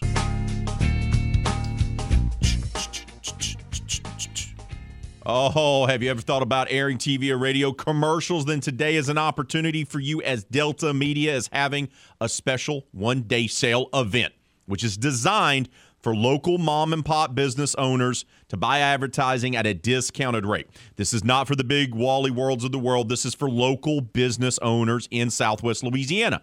You can get yourself a 30-second spot for both radio and TV. It's affordable advertising, but you must book it today and today only. Call Delta Media Sales Director John Cochran today at 337-896-2692. That's 337-896-2692 to take advantage of our Delta Media one-day sale. Hour number 2 has come to a close. Hour number 3, we'll kick it off with Jay Walker, longtime voice of the Louisiana Raging Cajuns. He joins us next right here on RP3 and Company. You're listening to The Game, Southwest Louisiana Sports Station, and you're home for the LSU Tigers and the World Series champion Houston Astros. Oh, yeah. Oh, yeah.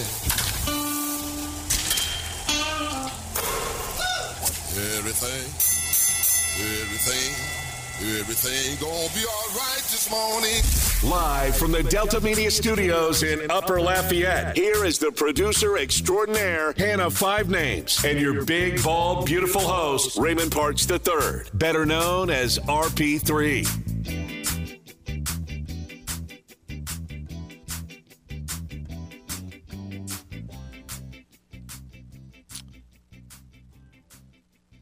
8:03 on the clock on this glorious Wednesday morning. Joined inside the studios by the intern extraordinaire, Moses Campos, the producer extraordinaire, Hannah Five Names. I'm just the schlub that hosts the show. Just saying. Just saying. I figured out a long time ago, surround yourself with extraordinary people, and you will look competent. That's the trick. That's the trick. Coming up in a half hour from right now, it'll be time for the Big Easy Blitz. We'll talk with Andrew Juge of the Saints Happy Hour podcast about the state of the Saints, and is it time to give up on this season for the Hoodats? That's coming up. But right now, it's time for us to talk Louisiana Raging Cajun football. They drop a tough one, let one get away from them on Saturday. there at Cajun Field against Troy.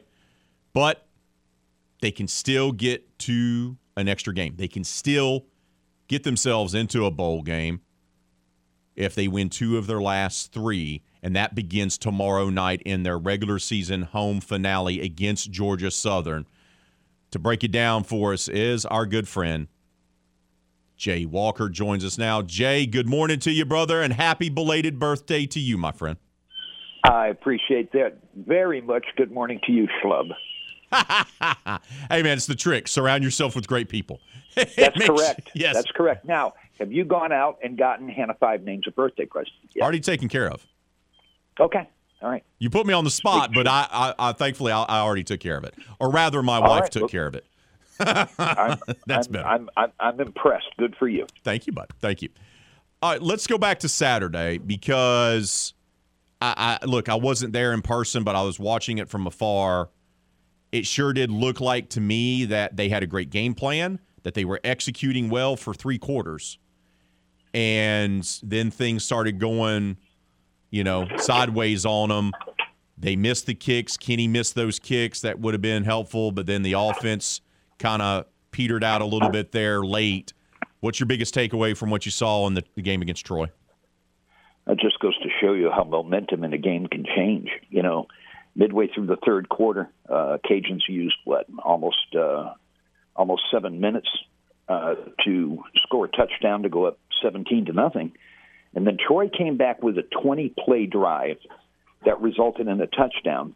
And man, once you lose momentum, it's really hard to get it back. And I think that Troy did a good job of making some adjustments. And they were able to get things together on both sides of the football. And, I don't think it helped the Cajun offense that, they had a couple of offensive linemen go down. They were very patchwork up front. And, and look, after he scored the second touchdown, Ben Wildridge was down for a long time. He played the rest of the game, wasn't nearly as effective, and I don't know if that injury had anything to do with it or not. But I'll just go back to my first statement. When you lose momentum, it is really hard to get it back. And Dez talked about that in his presser this week, Jay, where he said, look, it wasn't lack of effort. It was once you were dealing with the momentum, sometimes you try to do too much, right? So it's just things get off just by a fraction, and that's how things kind of steamroll on you, and you try to desperately try to get the momentum back, but in turn, you actually lose it even more because you overdo it just a little. Yeah, I don't disagree with that at all. I do think that there is a time where, maybe you just try too hard, and as a result, you lose track of some of the little things that you need to do to execute, and then you don't execute. I thought Kenny had got himself right, Jay. He battled through the early season struggles after losing the job, and then he got back on track, and he looked good. And then, he missed a kick against Southern Miss, and then he missed a couple of kicks that proved to be critical against Troy. When you're watching it live, and I know you also look at the tape as well, what do you see? Is he just missing these just by a fraction? Is it something small, or does he just have the yips, so to speak? I don't think he's got the yips because he came back and kicked one later. Right. If he had the yip, he'd have missed that one too. The short-term one, he just hooked it, and that happens from time to time. We see kickers do that. I'm not going to say a lot, but you do see them do it from time to time where, you just your plant is not where your foot is. And look, don't get me wrong, I'm no expert on kicking, but then in your follow through, you wind up like a punter shanks one. A kicker can too, and he'll go ahead and it was he hooked pretty good. I don't know about the first one, except that it was no good. They lose a game they should have won. The dog is mad at me. Dog's mad at you, Ray. He doesn't like the questions you're asking. Well, it wouldn't be the first time that dogs or people would be upset with me. how do you dust yourself off, so to speak? Because that's the type of win, that's the type of loss, rather, that you know that you were the better team and that you should have won the game, and it slips through your hands. I guess, Jay, my question is, does the quick turnaround help with that, where you can't focus on the loss as much because you got a game on a Thursday? No, I don't think so. There's two parts to the game. There's the mental aspect, which you're alluding to. And look, I think that football players and kids in general are a lot quicker to turn the page than adults are. I just think that's the way they're made. My issue is the physical makeup of this football team heading into Thursday. That's the first thing. The other concern is, Georgia Southern's going to bring an offense that the Cajuns haven't seen this year. They're probably going to put it up 45, 50 times. And they've got a talented quarterback.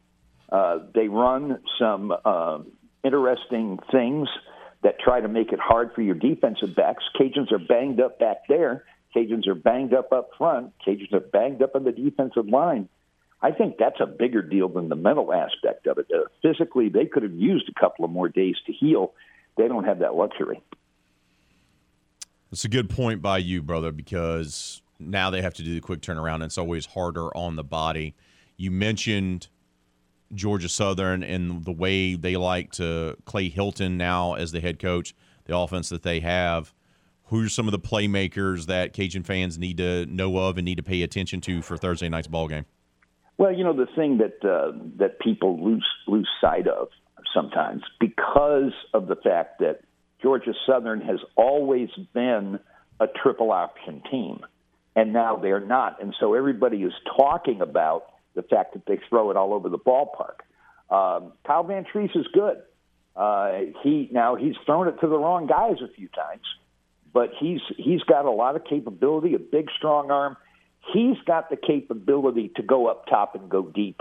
Their receiving core is good, but the thing that people ignore is they can run it a little bit. And they've got one guy, Green, that was with the team last year. He's running second team. But those two guys together, the two tailbacks, are putting up some decent numbers combined. So you can't just worry about them throwing the football, although they will throw it a lot more than they run it. Defensively, what do they bring to the table? You know what? I think they're just okay defensively. Teams have had success through the air against them. It's all about protecting the quarterback, I think, and giving the quarterback time to throw. If you do that, I think there are plays to be made. All right, Jay. Last Saturday was officially senior day, even though this will be the final game. And I know the reason behind that is because Dez had played a Thursday night game when he was back in the day, and he just felt more people would show up for Saturday. But this will be the final opportunity for fans to come out and, pay their respects and give some love to these Raging Cajun players, guys like Zion Hill Green and others that have been with the program for a long time that'll be playing their final game in front of home fans. I'll leave it up to you, bud. Bring us home here with a message to all the folks out there listening about making sure to come out and give the Cajuns some love this Thursday. It's so funny that, you were mentioning that, and you mentioned Zion Hill Green.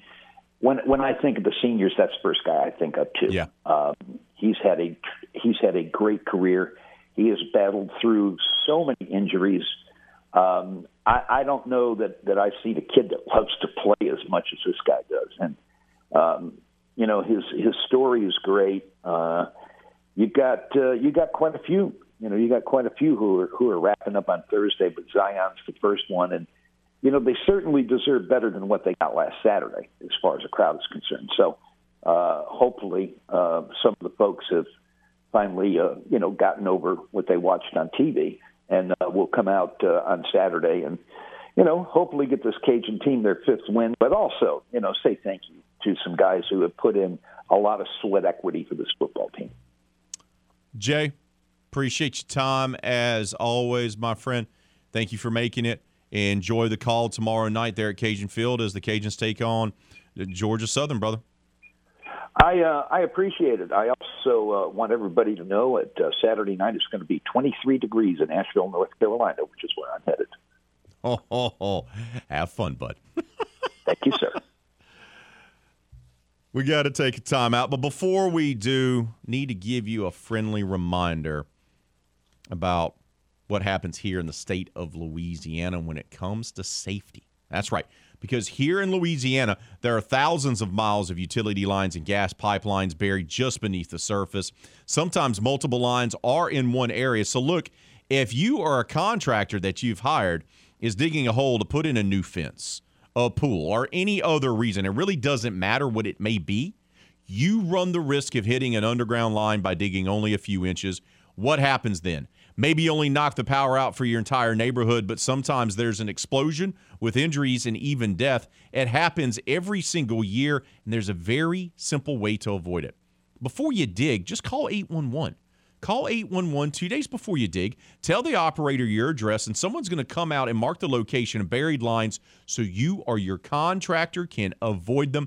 It's simple, it's free of charge, and it's the law. Louisiana 811 operates 811 as a public service and to promote public safety. Louisiana 811 and the game, 1037 Lafayette and 1041 Lake Charles, reminds you, call 811 and know what's below before you dig. We got to take a timeout. When we return, it'll be time for the Foodie Poll Question of the Week roundtable discussion. That's coming up next right here on The Game, Southwest Louisiana Sports Station, and your home for the LSU Tigers and Houston Astros. You're listening to The Game, 1037 Lafayette and 1041 Lake Charles. Your home for the best local sports talk in Southwest Louisiana.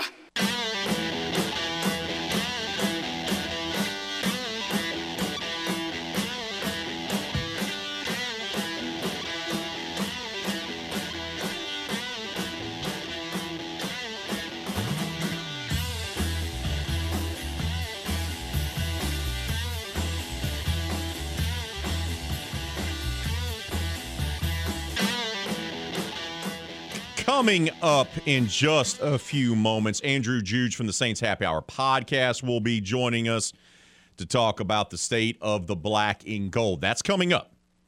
But right now, here on RP3 and Company, it'll be time for us to talk about the Foodie Poll Question of the Week. We have our roundtable discussion every single Wednesday morning. Intern extraordinaire Moses Campos, the wild man, the legend, Steve Wiley, and, of course, the intern turned producer extraordinaire, Miss Hannah Five Names, joins us to talk about it. And this poll question, this Foodie Poll Question of the Week is all about her. What is Five Names' favorite meal? And here's your options, fellas. And she's going to unveil what her favorite meal actually is. We're going to go through here. We're going to talk about it, and then she is going to comment on what we had to say and what the results are for the poll, and then she will unveil what her actual favorite meal is. Now, hint, she says she likes having it and cooking it every birthday, and her birthday is obviously tomorrow. She turns 24. Okay, so here are your options. Ramen noodles, chicken spaghetti, grilled cheese and tomato soup, or taco soup. And the people have spoken. 34% believe that Hannah Five Names' favorite meal is, in fact, ramen noodles. 31% say taco soup. 22% say chicken spaghetti. And 13% have chimed in to say grilled cheese and tomato soup. Brad on Twitter says, I'm going with taco soup. Have a vague memory, not sure if it's real, of her saying she loved it and could eat it every day.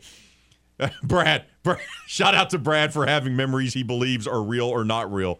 That is absolutely phenomenal. Plenty of comments here. I'm going to start it off with the intern extraordinaire, Moses Campos, who's running the ones and twos over there behind the glass. Sir, you've been working with her now a couple days a week for your internship for a couple months now. You've gotten to know her. What do you believe? I sure have.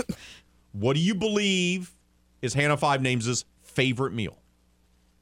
So, I've done a lot of thinking about this.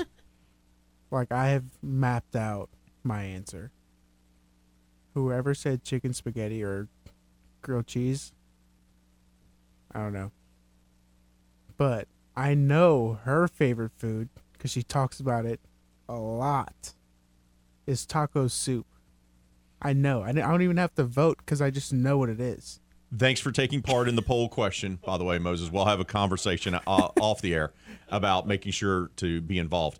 The man says he didn't even need to vote.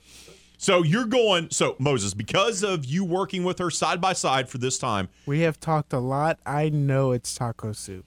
He says that her favorite meal, without a doubt, is taco soup. He says that with confidence. He says, I don't even need to vote on it, RP3. That's what he just said. All right. Now let's go to the wild man, Steve Wiley, who's gotten to know Hannah as well through the foodie collaboration, conversations in the hallway here at the Delta Media compound, as we like to refer to it as. All right, wild man. Those options, ramen noodles, chicken spaghetti, grilled cheese and tomato soup, or taco soup. Which one do you believe is Hannah Five Names' favorite meal? Well, here's the deal. I'm pretty sure that having been here, I guess it's been almost a year now. I know she likes all four of those. But hands down, it's taco soup. Hands down, it's taco soup. Yeah, I know she loves taco soup. I know she likes grilled cheese and tomato soup because, she likes soup, period. But, yeah, I seem to recall, what was the guy's name on Twitter who said he remembered it? Brad. Yeah. Well, I seem to have that same memory that Brad has of Hannah Five Names telling us how much she loves taco soup. She does. So, taco soup. Yes. Taco soup. Smart. All right. I went different because she does talk about taco soup a lot. She loves taco soup. But I also know that she's a fan of chicken spaghetti, and she's made chicken spaghetti. So, she says she makes this for her birthday every year. I flipped a coin. It was between taco soup and chicken spaghetti. I know, me too. And it went tails, and I said, okay, I'm going with chicken spaghetti. Because I thought, okay, she's trying to fake us out because, once again, one of the options is fake. She planted a fake answer inside of this poll question to try to trick us. But it's not taco soup. It's not taco soup, but is she trying to do the okey doke? Hear me out. Okey doke. She's talked about it. Obviously, this has been in her brain for weeks. Has she planted the seed with all of us? Taco soup. I love taco soup. Did you lie to me? Did you know about taco soup? Taco soup. Taco soup. And is trying to make us look bad by talking about taco soup all the time, when in reality, the one that she likes to have on her birthday every single year is maybe chicken spaghetti. So that's what I went with, and I just did a very long form rationalization to come to a coin flip decision. So taco soup for Moses, taco soup for Steve. I wanted to say taco soup, but I went with chicken spaghetti. Okay. I think the ramen noodles is the lie. 34%, if that's the case, believe in the lie, because that's leading the results here. All right. Producer extraordinaire, the one who came up with this. By the way, happy early birthday. Tomorrow, Thanks. You turn 24. Whoop, whoop. Woo, woo. Whoop, whoop. There it is. All right. Whoopity woo. Okay, can you tell us, first of all, which one is the fake? So the fake one is going to be the grilled cheese and tomato soup. I do like it, but it's not my favorite. I don't eat it every single day. Now, earlier on the show, Doc called in, friend of the show, and said he went with grilled cheese and tomato soup because it's the time of the year and it's kind of easy and quick. And, hey, it's winter time. Her birthday's around her winter time. It could be a childhood thing that her mom made her. So he had a good rationalization behind it. But in fact, Doc, grilled cheese and tomato soup is not one of her favorites. That was the plant in the poll question. Yes. Okay. And if you hadn't have your memory serve you back, I actually talked about how I, for the first time, made grilled cheese this year. Like 6 months ago, I made grilled cheese and I burnt all of it. I remember that. On my little griddle, I made that. But I do eat ramen noodles. Yes, I eat them just about every day because I'm living on a budget because that's what I got in the house. In the fridge? Yes, technically I sometimes do. It's fine. Yeah, But but I don't ramen finish noodles it. are You gotta do what nobody's you gotta do. favorite. Come on. Yes. But the favorite, I eat it every year for my birthday, is chicken spaghetti. It is not even just ragu or Prego. It's my mom makes her own sauce because she can't handle red sauce regularly out of the store. So I have already made and have in the freezer my mom's spaghetti sauce. I do with chicken, always the chicken rotisserie chicken from Walmart.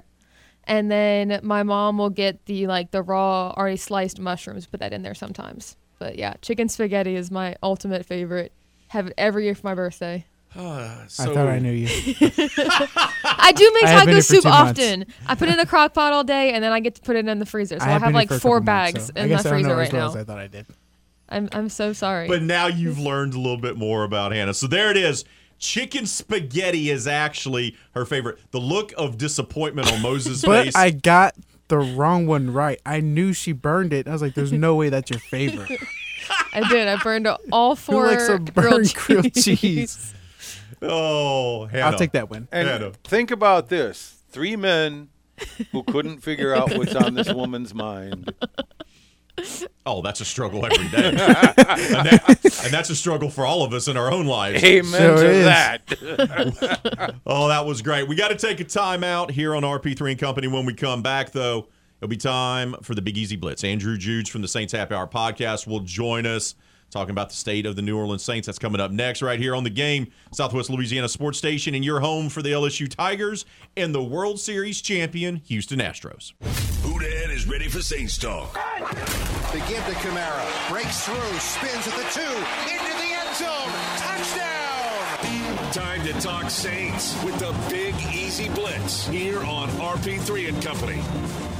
We thought the Saints were marching back to a successful season. We thought the defense had gotten right. We thought the play calling had corrected itself.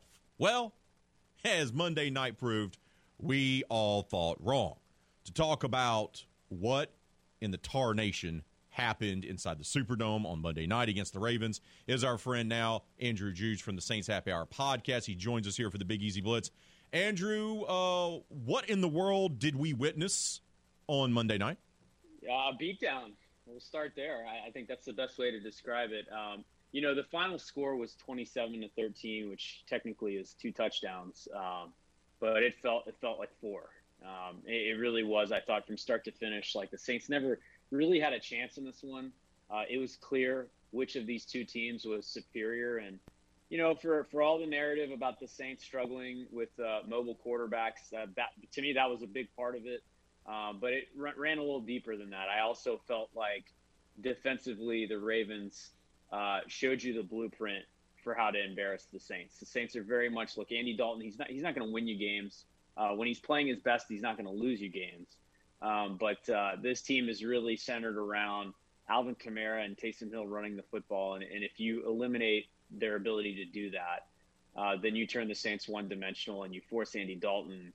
And if you can get pressure on him on top of that, the Saints really have no shot. So, you look at the schedule and you look at the Philadelphia Eagles, you look at the 49ers, and those are 2 teams that I think can attack the Saints in similar ways. And those 2 matchups in particular on paper feel like 2 outings that are going to be long and rough afternoons for the Saints in both cases.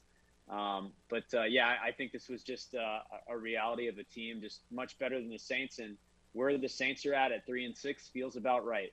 They're a team that can't get any turnovers. They have 2 interceptions now through 9 games, and offensively they're just inconsistent. I think there's going to be weeks where they can move the ball a little bit if Taysom Hill and Kamara can get going, and then if you can shut them down, then there's going to be days where they really struggle to score.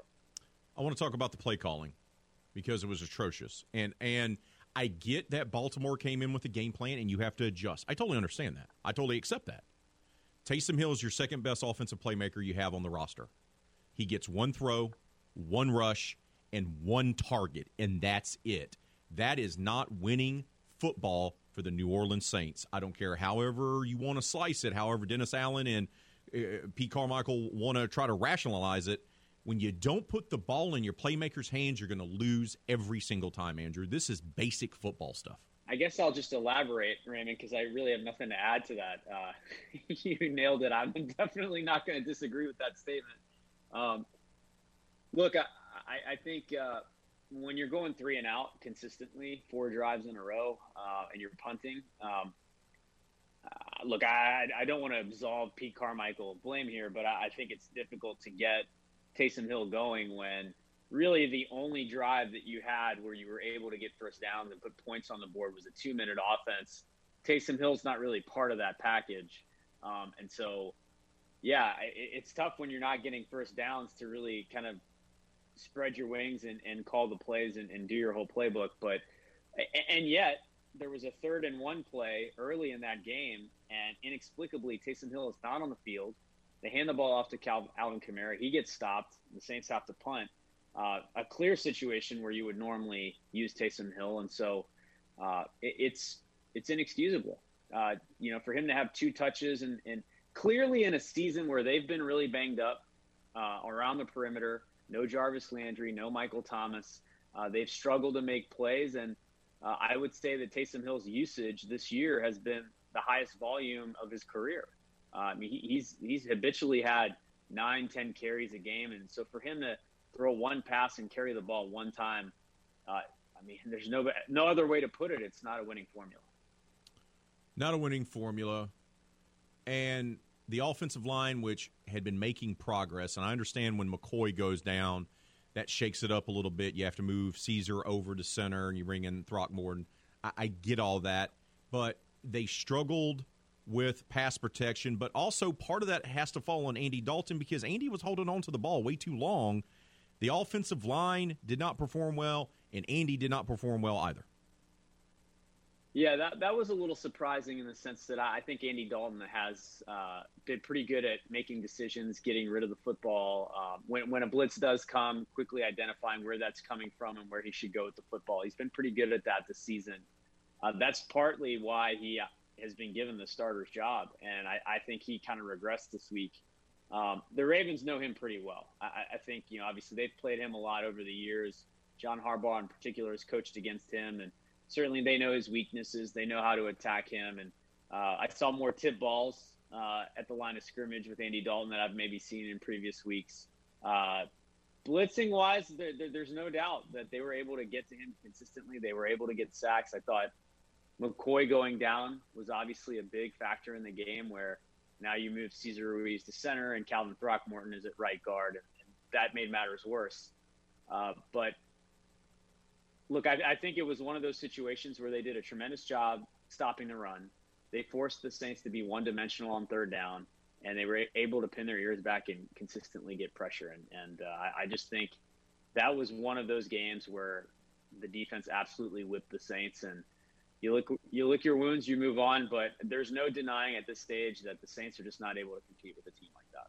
The Ravens were vulnerable. The Ravens came into this ball game without their star tight end, without a star wide receiver. They even had some running backs banged up. They weren't healthy, and that seemed primed against the Saints defense coming off a 24-0 shutout. And yet the defense was terrible. I just didn't get pass rush, struggled against the run, got gashed with the run game. Let Lamar make big plays on them. I understand he's a league MVP, Andrew. I get all that. He's a special talent. I make no bones about that. But how do you explain going from one week where you looked that good and you looked fired up and focused and had enthusiasm and you had, you had that Saints swagger on defense to put together the performance they did, which was so lifeless Monday night inside the Superdome? Yeah, I think on some level it's this defense. I mean, it's a different matchup, first of all. So as good as the Raiders have been at times this season, they're very much a traditional running game where if you can stop Jacobs and you force them to be a passing team, Carr really isn't a threat to run the football. And so he's going to be out of the pocket and you can kind of get after him as a pass rusher. And the Saints had a different plan. I actually thought the plan was okay. Whereas, we talked about the offensive game plan and the issues there within. I don't know that defensively I had a major problem with the game plan. They really wanted to try to force Lamar Jackson to be a pocket passer. And I thought he missed a lot of throws in this game, actually. I thought they actually did a decent job of getting pressure on him. The problem is they didn't finish those plays. There were a number of times where they were so close to getting a sack, they would hit him, he would bounce off that, and then he makes a big run or he throws downfield. And so I think that's – and look, that's a common refrain. We've talked about this team's inability to tackle, the poor tackling on this team, and I think that reared its ugly head. So unfortunately, that was a big thing in this game. I thought the play of the safeties in particular, Marcus May and Tyrann Mathieu, was really poor in this game. And so you go back and you look at some of the offseason decisions to trade away Chauncey Gardner-Johnson, Malcolm Jenkins obviously retiring, letting Marcus Williams walk in free agency. That's kind of rearing its ugly head at this point because the Saints are not getting good production out of the safety position. Again, they're not tackling well. But this is disappointing because, as you said, they were missing a lot of players. We're talking with Andrew Juge. He's the co-host of the Saints Happy Hour podcast. He joins us here on RP3 and Company for the Big Easy Blitz. We've spent a lot of time being focused on Honey Badger and how disappointing he's been this season for the Saints. Expectations were through the roof for the former LSU Tiger. But I want to bring somebody else to the mix here. I don't think enough's been said about how disappointing Marcus Davenport has appeared to me. I don't see him overtaking games. I don't see him making plays. I don't see him. And for a guy that's supposed to be a, first-tier pass rusher machine, I don't see him in long stretches in games, Andrew. How concerned are you of that for Davenport, who's in a contract year, and the fact that he's not really made an impact at all?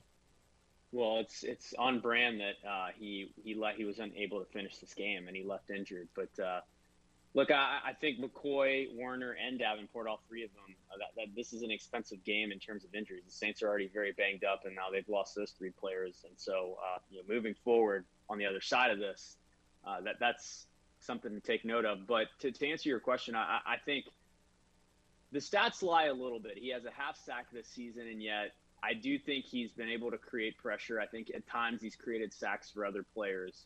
But at the same time, a half sack in 9 games that's not enough production. And I think the reality is, both in this game and over the course of the season, when I talk about not finishing plays, tackling poorly, he was a prime example of that in this game, just not being able to get home and finish plays. And that's been an issue for this team all season, and Davenport's been a part of that.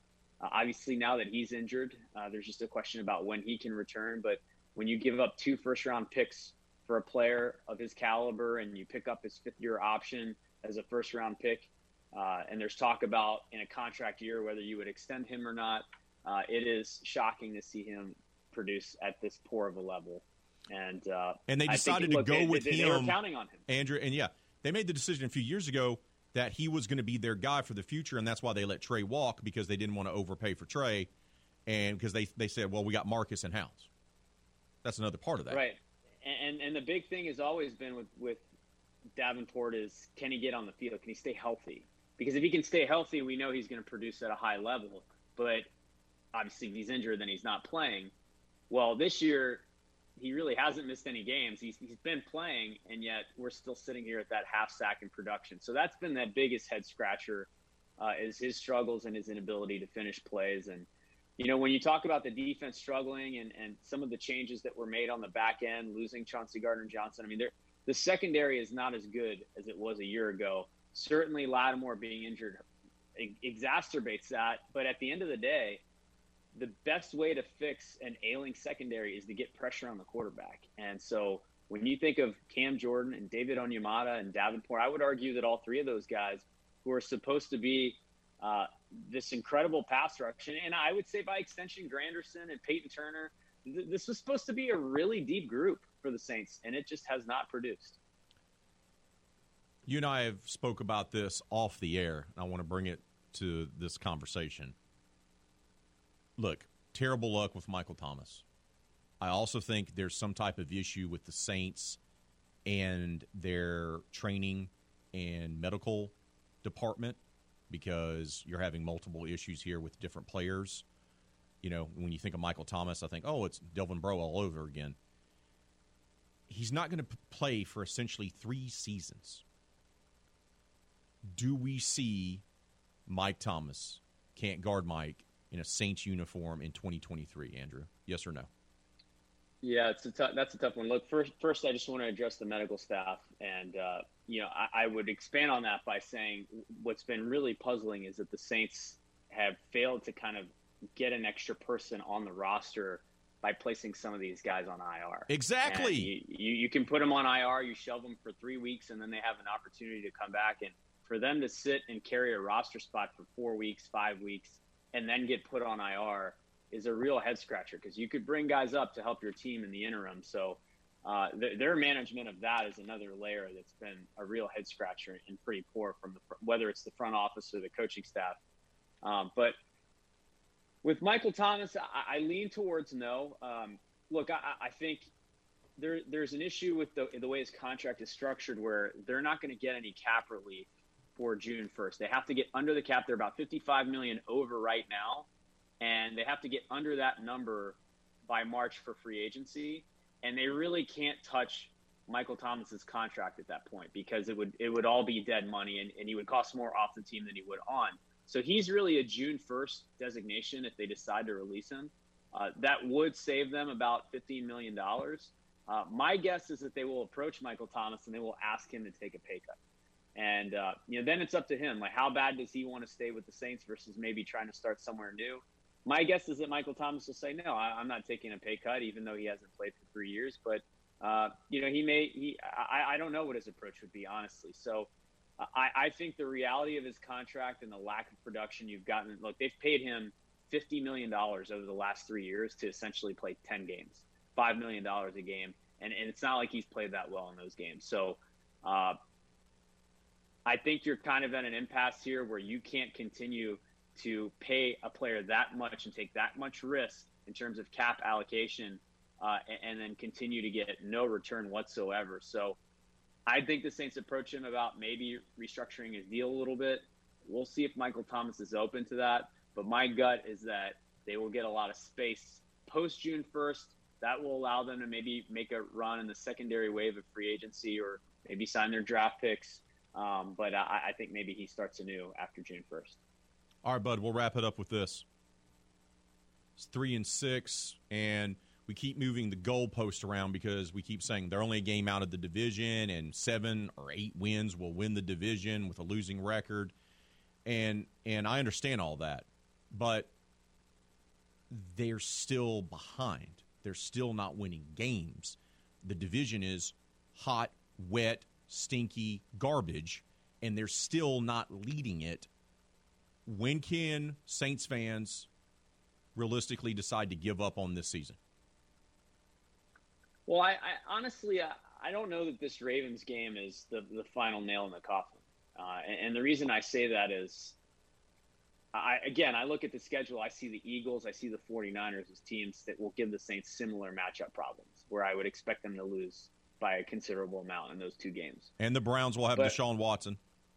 They will. That's fair. But I think the rest of the schedule, when you look at the teams that they play, I think there's a bucket of about 20 teams. The Bucs, the Falcons are on that list that are not very good. They're inconsistent. And I think the Saints, when they play those games and they play against those teams, they could win, they could lose, and it's all going to come down to who's a little bit more consistent. Like the Rams, Andrew? Yeah, that would be another one, right?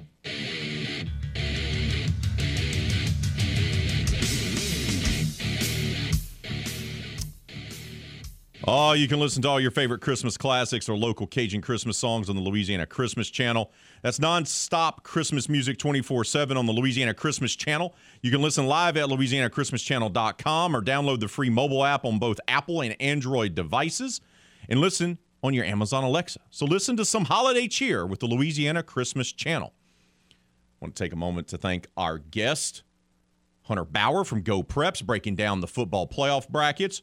Jay Walker, longtime voice of the Louisiana Raging Cajuns, and Andrew Juge from the Saints Happy Hour podcast. A little Astros news to share with you before we sign off. According to Michael Schwab of the Juicebox Journal, he's reporting that Trey Mancini is now a free agent. His option was not picked up by the Astros. Will Smith's team option was not picked up as well. He is a free agent as well. No news on Justin Verlander. He's not officially a free agent yet. He does have a player option worth $25 million in 2023 that he can opt into, but the Astros also have exclusive negotiation rights till tomorrow for a new deal. So let's see what happens there. For the intern extraordinaire, Moses Campos, the producer extraordinaire, Miss Hannah Five Names, I'm Raymond Parch III, better known as RP3. We'll do it all again tomorrow, 6 to 9, but until then, be safe out there. Be kind to one another. Kevin Foote and Footnotes is up next right here on The Game, Southwest Louisiana Sports Station.